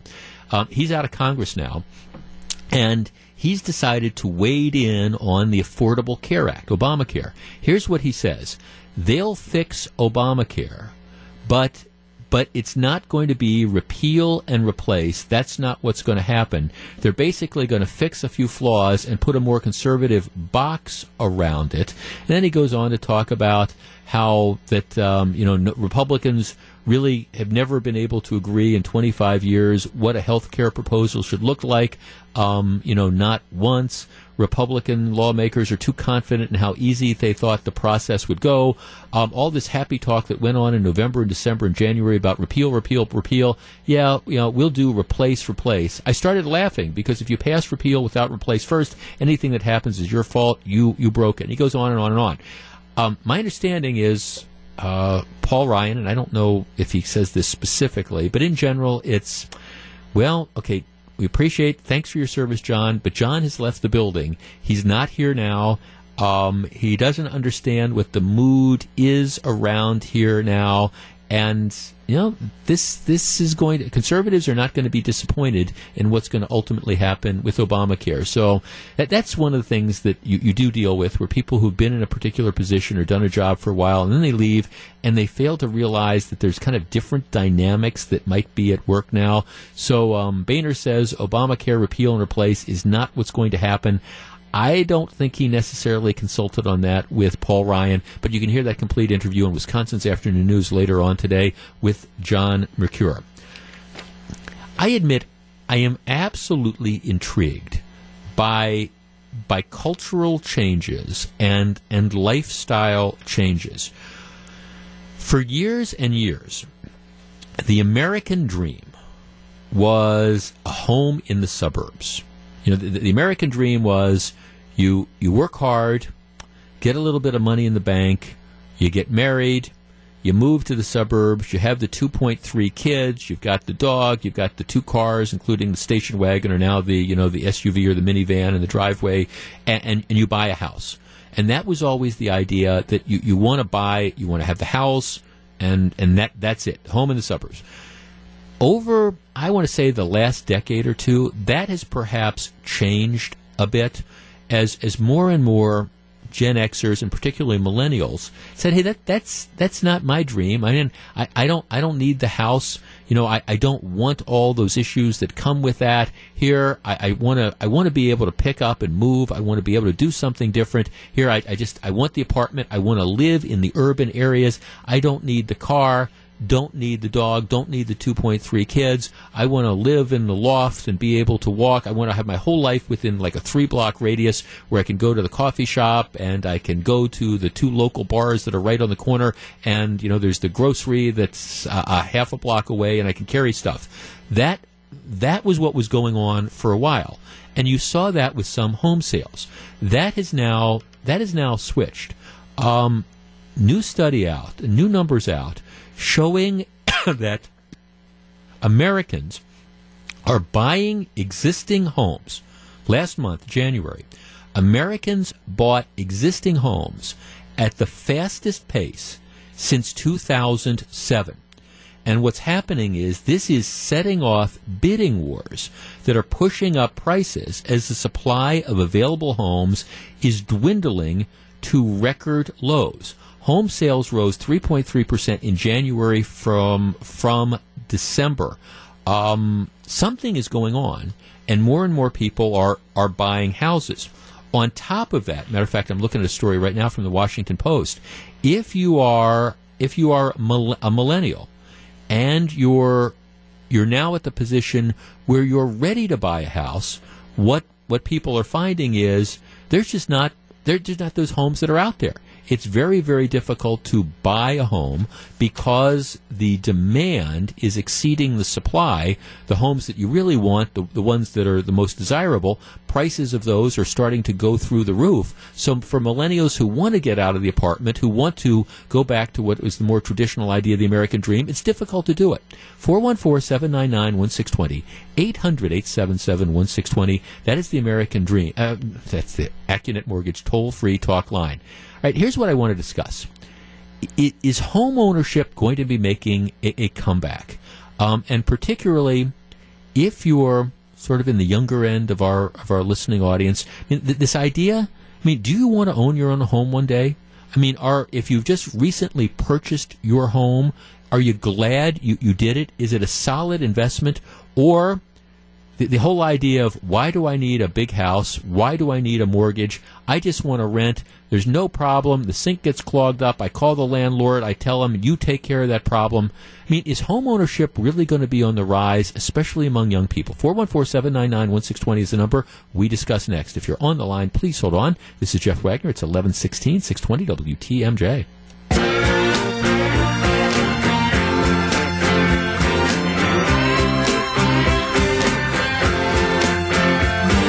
11:20, Jeff Wagner, 620 WTMJ. Okay, for years and years, we've been told that the aspect of the American dream that focused on home ownership is dead. Young people particularly, don't want that. Well, now it appears to be changing. Record numbers of home sales, to the point that if you're looking for an existing home, the demand is by far exceeding supply. That's causing prices to be driven up. Part of it is, so for millennials, for example, who now have decided they want to buy, well, it's difficult for them to even find a place. Chris in Milwaukee. Chris, you're on 620 WTMJ. Good morning. Hey, Jeff. Thanks for taking my call. Hi, yeah, I definitely want to save for a home. I'm 20 years old. I'm already saving for a home. I do not want to live in a crowded apartment. It's just something I do not want to deal with. Tell me why. What is the allure? You live in your apartment. Well, okay, you got that convenience. You can, if something goes wrong, you call the landlord, no problem. Why do you want the house? Well, I work in new construction. I do plumbing in new houses, so I kind of see the process of building a home, and I just kind of like seeing the new, right. Having your own place, and much more comfortable in my opinion. I just wouldn't want to Right. deal with an apartment, and I feel like I can sort of fix my home up if I need to, and it's just something I would definitely prefer. Well, I mean, plus there's always that investment aspect. I think if you talk to many people, who've owned homes, they will tell you that there are some exceptions, but in general, it's one of the best investments they make because, you're at the end of the day, and I'm not knocking renting, but at the end of the day, that money that you pay in rent is gone. If you've got a house, presumably you're going to sell the house at some point in time, and presumably it's going to be worth more than you paid for it. So you're going to have something out at the end. Right. Yeah. No, thanks for calling. Well, good luck. And again, this is part of the thing now because for years and years, millennials, and I apologize, we're generalizing, I get that, but for years and years, millennials were like, okay, we don't want to buy houses, and now that's sort of changing, and so now you have some millennials saying, okay, we put away money, and I think what happens, it's sort of like when people find talk radio that they have. You reach a certain point where your life changes. You get a job, you get a little bit of money in the bank. Maybe you've gotten married, you're thinking about getting married. Maybe you're thinking about having kids, or you've got a child or something. And now you're starting to think about, okay, what's the future going to look like? Where am I going to send my child to school? What are these issues going to be? Just like I think people come to programs like mine when they reach a certain point where it's like, oh gosh, I want to hear about what are the taxes and what's going on in the community, and how many times can I listen to Stairway to Heaven or whatever. 414-799-1620. Nick in Milwaukee. Nick, you're on 620 WTMJ. Good morning. Hey, good morning. Thanks for taking my call, thanks for your time with the Boy Scouts yesterday. Oh, it was wonderful. Absolutely wonderful. It's a life-affirming experience for me. What do you think? Awesome.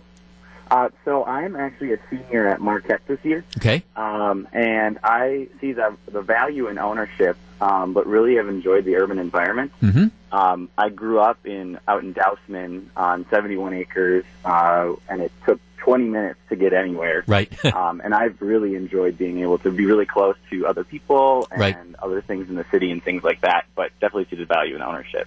Right. So at some point in time, you could imagine, I don't know, maybe finding either a condo or maybe finding a house like in one of the near in sort of things. So you're not driving 40 minutes, but you have access within 5 or 10 minutes. Yeah. Right. Definitely. No, and I think that's what you're going to see more and more people start to do. You want to be close to the urban areas, but you don't necessarily want to be in the middle of the urban area to raise kids or whatever.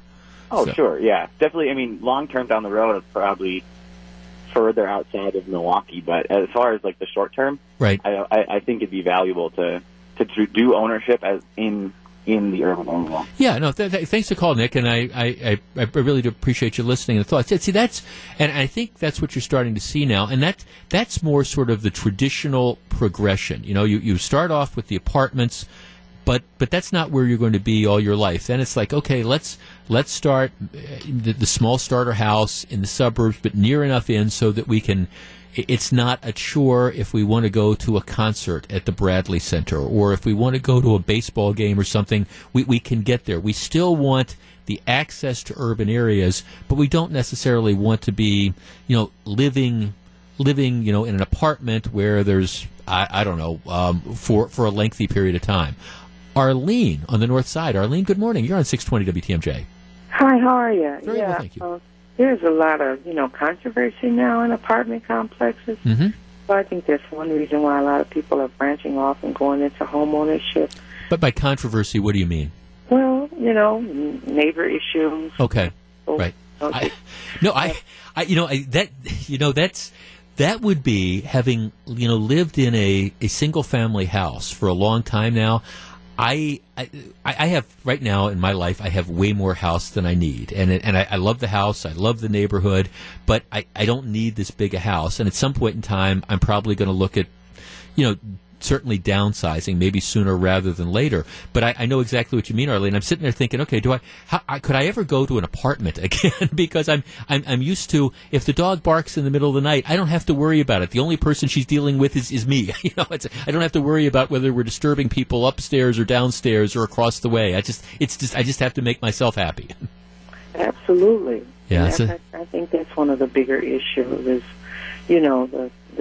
just non-equality, you know what I mean? No, I do. I mean, well, just the difference there. I mean, that I've never owned a condo, and I guess if I had to predict, that's probably my future. That's probably more likely the scenario at some point in time. but I do. Then I hear all these stories about. It's the lawyer in me. You read these things about how you have to read the Articles of Association, and there's all these rules about what you can do and what you can't do, and this and that and the other thing. And after all these years of owning a house, I don't have to worry about that. It's like, okay, if I want to put this kind of wallpaper up, or if I want to have this room painted this color, nobody's going to say anything to me. It's 11:26. Jeff Wagner, 620 WTMJ.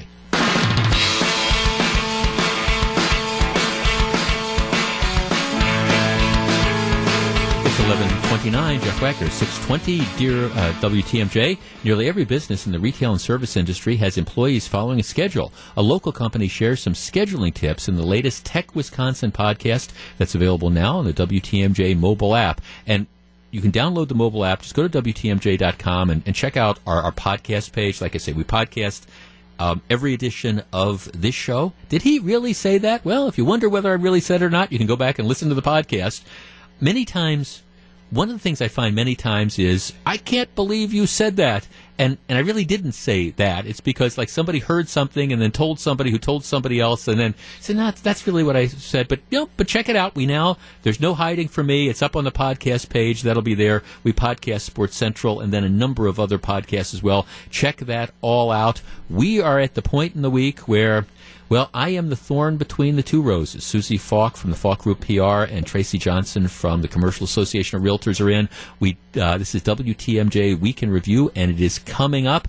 Also, we live stream this on Facebook. So go to facebook.com/620WTMJ, and you can see what we're all wearing today. And I am wearing pants, right, Jane? You can testify. I'm wearing pants. Well, he's sitting down, to be honest. So I'm assuming that you're wearing pants. Right. Okay. That's. I was the last time I stood up. Yes. No. I'm. This is not No Pants Friday. I guarantee you, not No Pants Friday. That might be coming up in April. Stay tuned. So WTMJ Week in Review kicks off in just a couple minutes. It is 11:35. Jeff Wagner, 620 WTMJ. Welcome to the WTMJ Week in Review. I am the thorn between the two roses. Susie Falk from Falk Group PR. Good morning. Good morning. And Tracy Johnson from the Commercial Association of Realtors. Good morning. Good morning. Now, we learned something new about Tracy, that nothing wakes you up. Susie and I were talking about how we were up last night with the hailstorm and the thunderstorm, and this is completely alien to you. It's like something happened last night? Yeah, it was like a whole new day. Wow, slept right through it. Okay, well, I'm going to take a nap after that. Yeah, no kidding. That's wow, outstanding. Okay, by the way, we also live stream this, so you can see what we all look like. But you know what I look like. Check out Susie. Check out Tracy. You can just go to WTMJ. It's facebook.com/620WTMJ, and you can also post comments and things like that. All right, topic number 1. Yesterday, the city of Madison settled the Tony Robinson shooting lawsuit. This was the case, and we have talked about this before, the 19-year-old guy who was high on various things, who had assaulted some people. The police officer gets a call, goes into a narrow stairway. He's attacked by the young man and ends up shooting him. It's an unfortunate situation. The case is reviewed. No basis for criminal charges. The police department says nothing wrong was found, no violation of our procedures. The family files a lawsuit, and yesterday, in an enormous settlement, the city of Madison and its insurers settle for $3.35 million.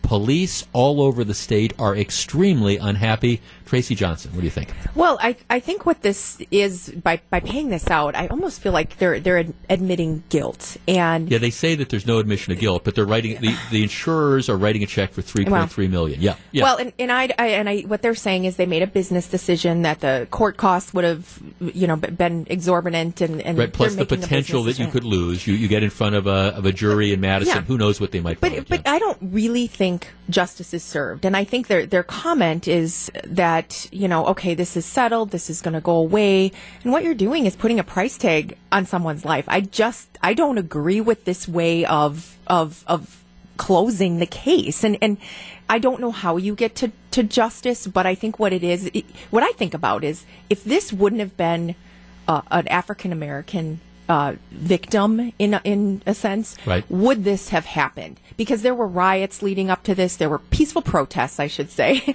but it almost is kind of more racially motivated than really what's right here. Well, there's no question, because after the shooting, you had a number of the usual suspects who took to the streets and were demanding justice for this young man. And again, complete investigation, and the DA in Madison found no basis for at least criminal charges. Now, criminal is different than civil, of course. Susie.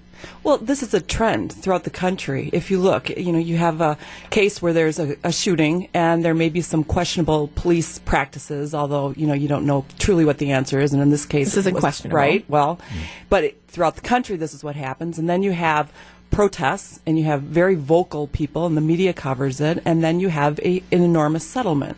So while it's 3-point-something million in Wisconsin, if Cleveland had one last year for $6 million, a very similar situation, New York has had them for $6 million, it's a pattern. Right. And it's a problem, because that's a lot of money, and that's taxpayer dollar. I would have really liked to have seen this cop have his day in court. Right. And I think he wanted it too. Oh, yeah. Yeah, for sure. So we couldn't have it? See, that's the thing that's frustrating. I understand, as a recovering lawyer, I understand the term that uses settlement value.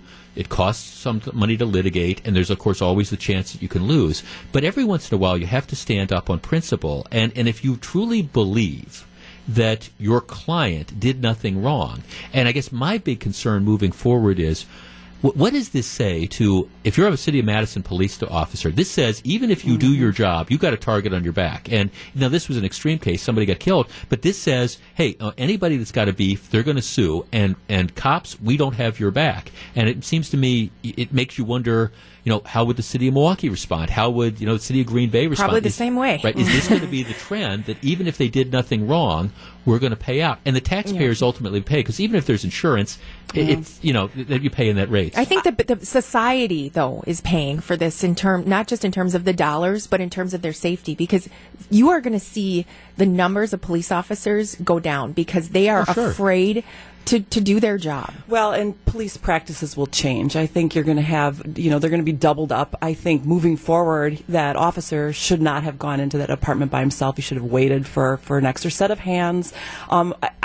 Honestly, I don't know the answer to this, but what about tasers? Why are we shooting? Can't we use tasers? I don't know enough about this topic. Well, in this case, the he's going in to answer a call. It sounds like there's a struggle. You're in a narrow stairwell and you get attacked. But I do think that if we want to talk about big picture, I think this is one of those things that makes police officers' jobs much more difficult when if you get the impression that your community, that your management, that the city doesn't have your back. And I think you're starting to see this in some urban areas where Baltimore is a classic example. After you have these charges against, various Baltimore police officers in the Freddie Gray case, none of which end up getting convicted.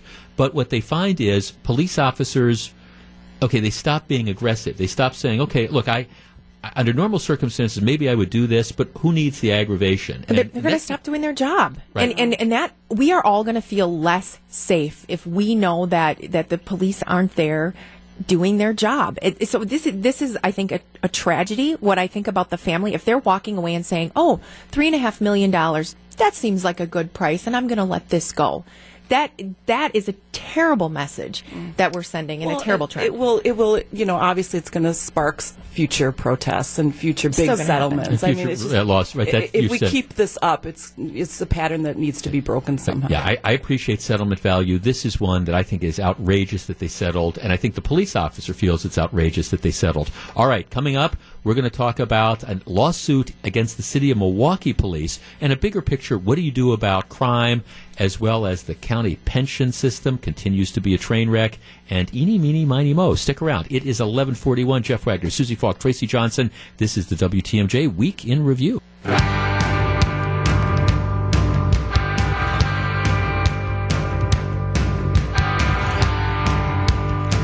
11:45, Jeff Wagner, 620 WTMJ, the Week in Review. We are live streaming. You can go to Facebook.com, 620 WTMJ, and see this. Susie Falk, Tracy Johnson join me. Okay, the ACLU earlier this week filed a lawsuit against the City of Milwaukee challenging their stop and frisk practices. I want to talk about the bigger picture. The Police Chief Ed Flynn comes out and says, look, here, we don't have quotas. We don't formally have a stop and frisk policy. But big picture, our strategy to deal with crime is we go into high crime areas. We put a lot of cops on the street. we have the police go up and engage with people. If we're walking down, so we have them talk to people, we have them ask questions, and we also we do quality of life things. If we see people that are driving with headlights out or taillights out, we stop the cars, we make inquiries, and the reason we do it is because a lot of times it leads to finding people who are committing or in the process of or have committed more serious offenses. That's how we want to fight crime. The result of that, though, is a lot of these areas, because they're targeted in the high crime areas, tend to be areas that are heavily populated by minorities. So that's the issue. Susie. Well, I have several friends who are minorities, and they have been pulled over or talked to by a cop and questioned and detained. And I think in two cases they were frisked, and they had done absolutely nothing. And do you know how offensive that is? How violated you feel? And so I do see that there is that argument. I also see that this has not worked, the stop and frisks in New York City, where I think it was in 2000. No, Rudy Giuliani disagrees with you. 2013, a federal court said that was not constitutional to pull people over. But we don't. Okay, but all right, we don't. We don't stop and frisk. We don't pull people. Questions. You have to, in order to pull people. I have no problem with going up.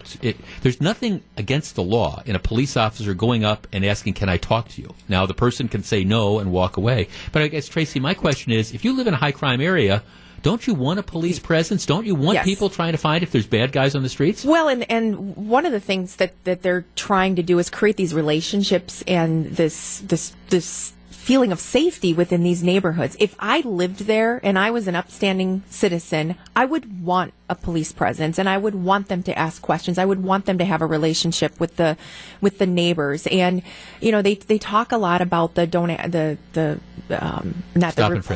and frisk. I can't believe that officers are going up to people that they don't believe have drugs or a weapon or doing something wrong and just frisking them. And I'm not supporting that. It's just, I can't believe that's happening. And if they are, it's because they've smarted off to the officer, they've acted defensive to the officer, and the situation escalates. And so that's where the problems come. And so I'm not seeing it, but I think that they still need to be vigilant. They need to ask questions, and they need to not back down. I agree, and I think that it's not black or white. I think the truth lies somewhere in the middle, and I think there have been cases of inappropriate police conduct when they pull someone over, and I do think that it can escalate the problem.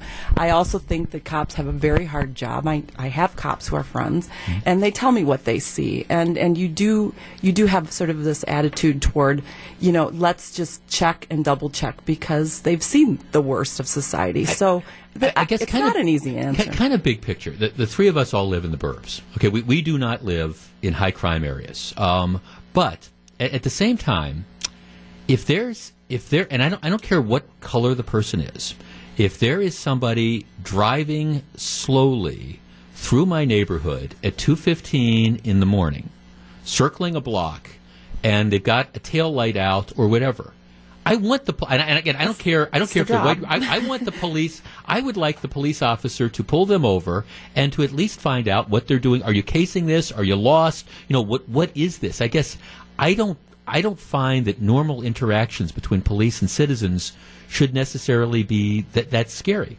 Well, but I think what is happening is this overtone of racism, and the fact is you have the highest the most crimes in these certain areas of the city, so you have more police officers spending time, so the numbers are supporting this whole frenzy about racism, and I think that's a terrible situation. I encourage you to have conversations with your black, your colored friends. I have a friend who he's got a pretty serious face when he's not smiling. He calls it his resting face. He is always smiling because he says if he's not, he's always getting looks. He does get talked to by the cops. But no, I mean, I'm sorry. If I have my non-smiling face, which is very often, I don't have cops coming up to me saying, "What are you doing in the Grand Avenue Mall?" I just encourage you to listen to those anecdotal stories because they are really, really This is a self-fulfilling prophecy, though. If we want it to be this way, I think But there needs to be more education. Okay, speaking of self-fulfilling prophecies, are either one of you Walking Dead fans? I used to be. I I used to couldn't be. This stand last the season. blood and gore. Yeah. I couldn't. Okay, well, I mean, for people who don't know, Walking Dead, it's the most popular show on cable TV. The basic premise is zombies are taking over the world, and it follows groups of survivors as they try to make their way. I'm not a fan. I've just never gotten into it. Some people tell me it's not really just a zombie thing. It's a metaphor for trying to struggle through the world. In any event, the villain of last season and this season is a character played by Jeffrey Dean Morgan, who has a baseball bat that he wraps in barbed wire, and that's one of the ways he enforces order. He goes and he hits people with the baseball bat. Named Lucille. Very important fact. Okay, it is named Lucille. Well, anyhow, the scene at the end, the cliffhanger from last year is he had a lot of the characters lined up, and with the bat he was selecting which one he was going to kill. Bear with me. Eeny, meeny, miny, mo. And then he ultimately did. All right, one of the marketing companies makes T-shirts that have the saying "eeny, meeny, miny, mo" and an image of the bat with the barbed wire. Mm-hmm. The company has now been required to pull them because some people scream, "This is incredibly racist," because "eeny, meeny, miny, mo" decades ago. It's "eeny, meeny, miny, mo, catch a tiger by the toe." There might have been some people a long time ago who used a different word than tiger. So now we have to pull this. All right, political correctness run amok, or is this incredibly racially insensitive? Susie. I'm 40-something, okay? We'll let it go there. I went to a public school in Racine, and I remember being in grade school, and I grew up in a block, which is middle class, and we had 2 black families, and people were they actually did use that against the girl. Yes, right. The N-word. Right. So I find it offensive. I have absolutely no problem with them pulling it. It is offensive. I think the marketer who came up with the T-shirt probably was in his 30s, maybe 20s, and wasn't of an age where they had those memories. So if I just want to understand this. So if I'm okay, let us assume I am invited to a home where there is a small child, and I decide to play "eeny, meeny, miny, mo." Yep. I am racist because I have done that. Who plays that anymore? Tracy? We say "eeny, meeny, miny, mo." Okay. I have to be honest with you, and maybe I'm just naive. But do you say more than that? Catch a tiger by the toe. If he hollers, let him go. Eeny, meeny, miny, mo. You're also a decade younger than me. Okay, so do we want to perpetuate this? I think it is political correctness run amok when you talk about the words. I will say the T-shirt sounds disgusting, just like... But for a different reason, not for the racial overtones, exactly. Just for the whole notion. Yeah. But I think they should be able to sell it. And I think this is very similar to the ESPN conversation we had last week in terms of we're letting social media drive this. We're letting people's perception. They're looking for reasons to call this out. See, that's what's so frustrating. I accept that there's real racism in the world, but my God, I mean, for everybody out there that's playing eeny, meeny, miny, mo and continues to do this idea that you can't do it because there might have been some racist interpretation 40 years ago. Oh, they could do it. Jeff, no one's saying they can't do it. Well, no, they choose not to. Well, okay, that company chose not to. That company chose not to. Because they had wanted, pressure from people that were offended by it. Actually, it was one or two people that are, this is racist. I don't think so. Yeah, and people are afraid to stand up and say, this is nuts. All you have to do is play the race card. One squeaky wheel plays the race card, and everybody has to be afraid. Well, I don't think we need to. All right. It is 11:55. The Right Stuff Awards coming up next. Stick around. 11:57. It's the Week in Review Right Stuff Awards. Susie Falk. My right stuff is Justin Hurwitz, the Oscar-nominated, 3-time Oscar-nominated Milwaukee guy. He is a graduate of Nicolet High School. You know I love Nicolet. And so watch him pick up hopefully 1, 2, if not 3 awards on Sunday. Tracy Johnson. My Right Stuff Award goes to the Lieutenant Governor, Rebecca Clayfish. I had the opportunity to be in a meeting with her yesterday, and she is just the real deal. I think your Twitter handle is the real Rebecca for real, but she is so articulate, so well poised, such a great ambassador for our state. She's talking about the issues that matter, and she shows up. So I give her the Right Stuff Awards. I think we are in good hands. I think she's great. And my award winner, you're going to hear more about this. His name is Jim Megalis. He is the most decorated officer in the history of the 82nd Airborne. He turns 100 next month. He single-handedly took out a German tank in Belgium with 2 grenades. He has been talked about as a potential recipient for the Medal of Honor through the last 3 administrations. Ron Johnson, Glenn Grothman, and me, we're working to get him the Medal of Honor. He deserves it. Jim Megalis, you'll hear that name again. All right, we are out of time. Thank you, ladies. I appreciate your time. I am back 8:30 Monday morning when we do this all again. Have a great weekend. Jeff Wagner, 620 WTMJ, WTMJ Weekly, WTMJ Today is coming up.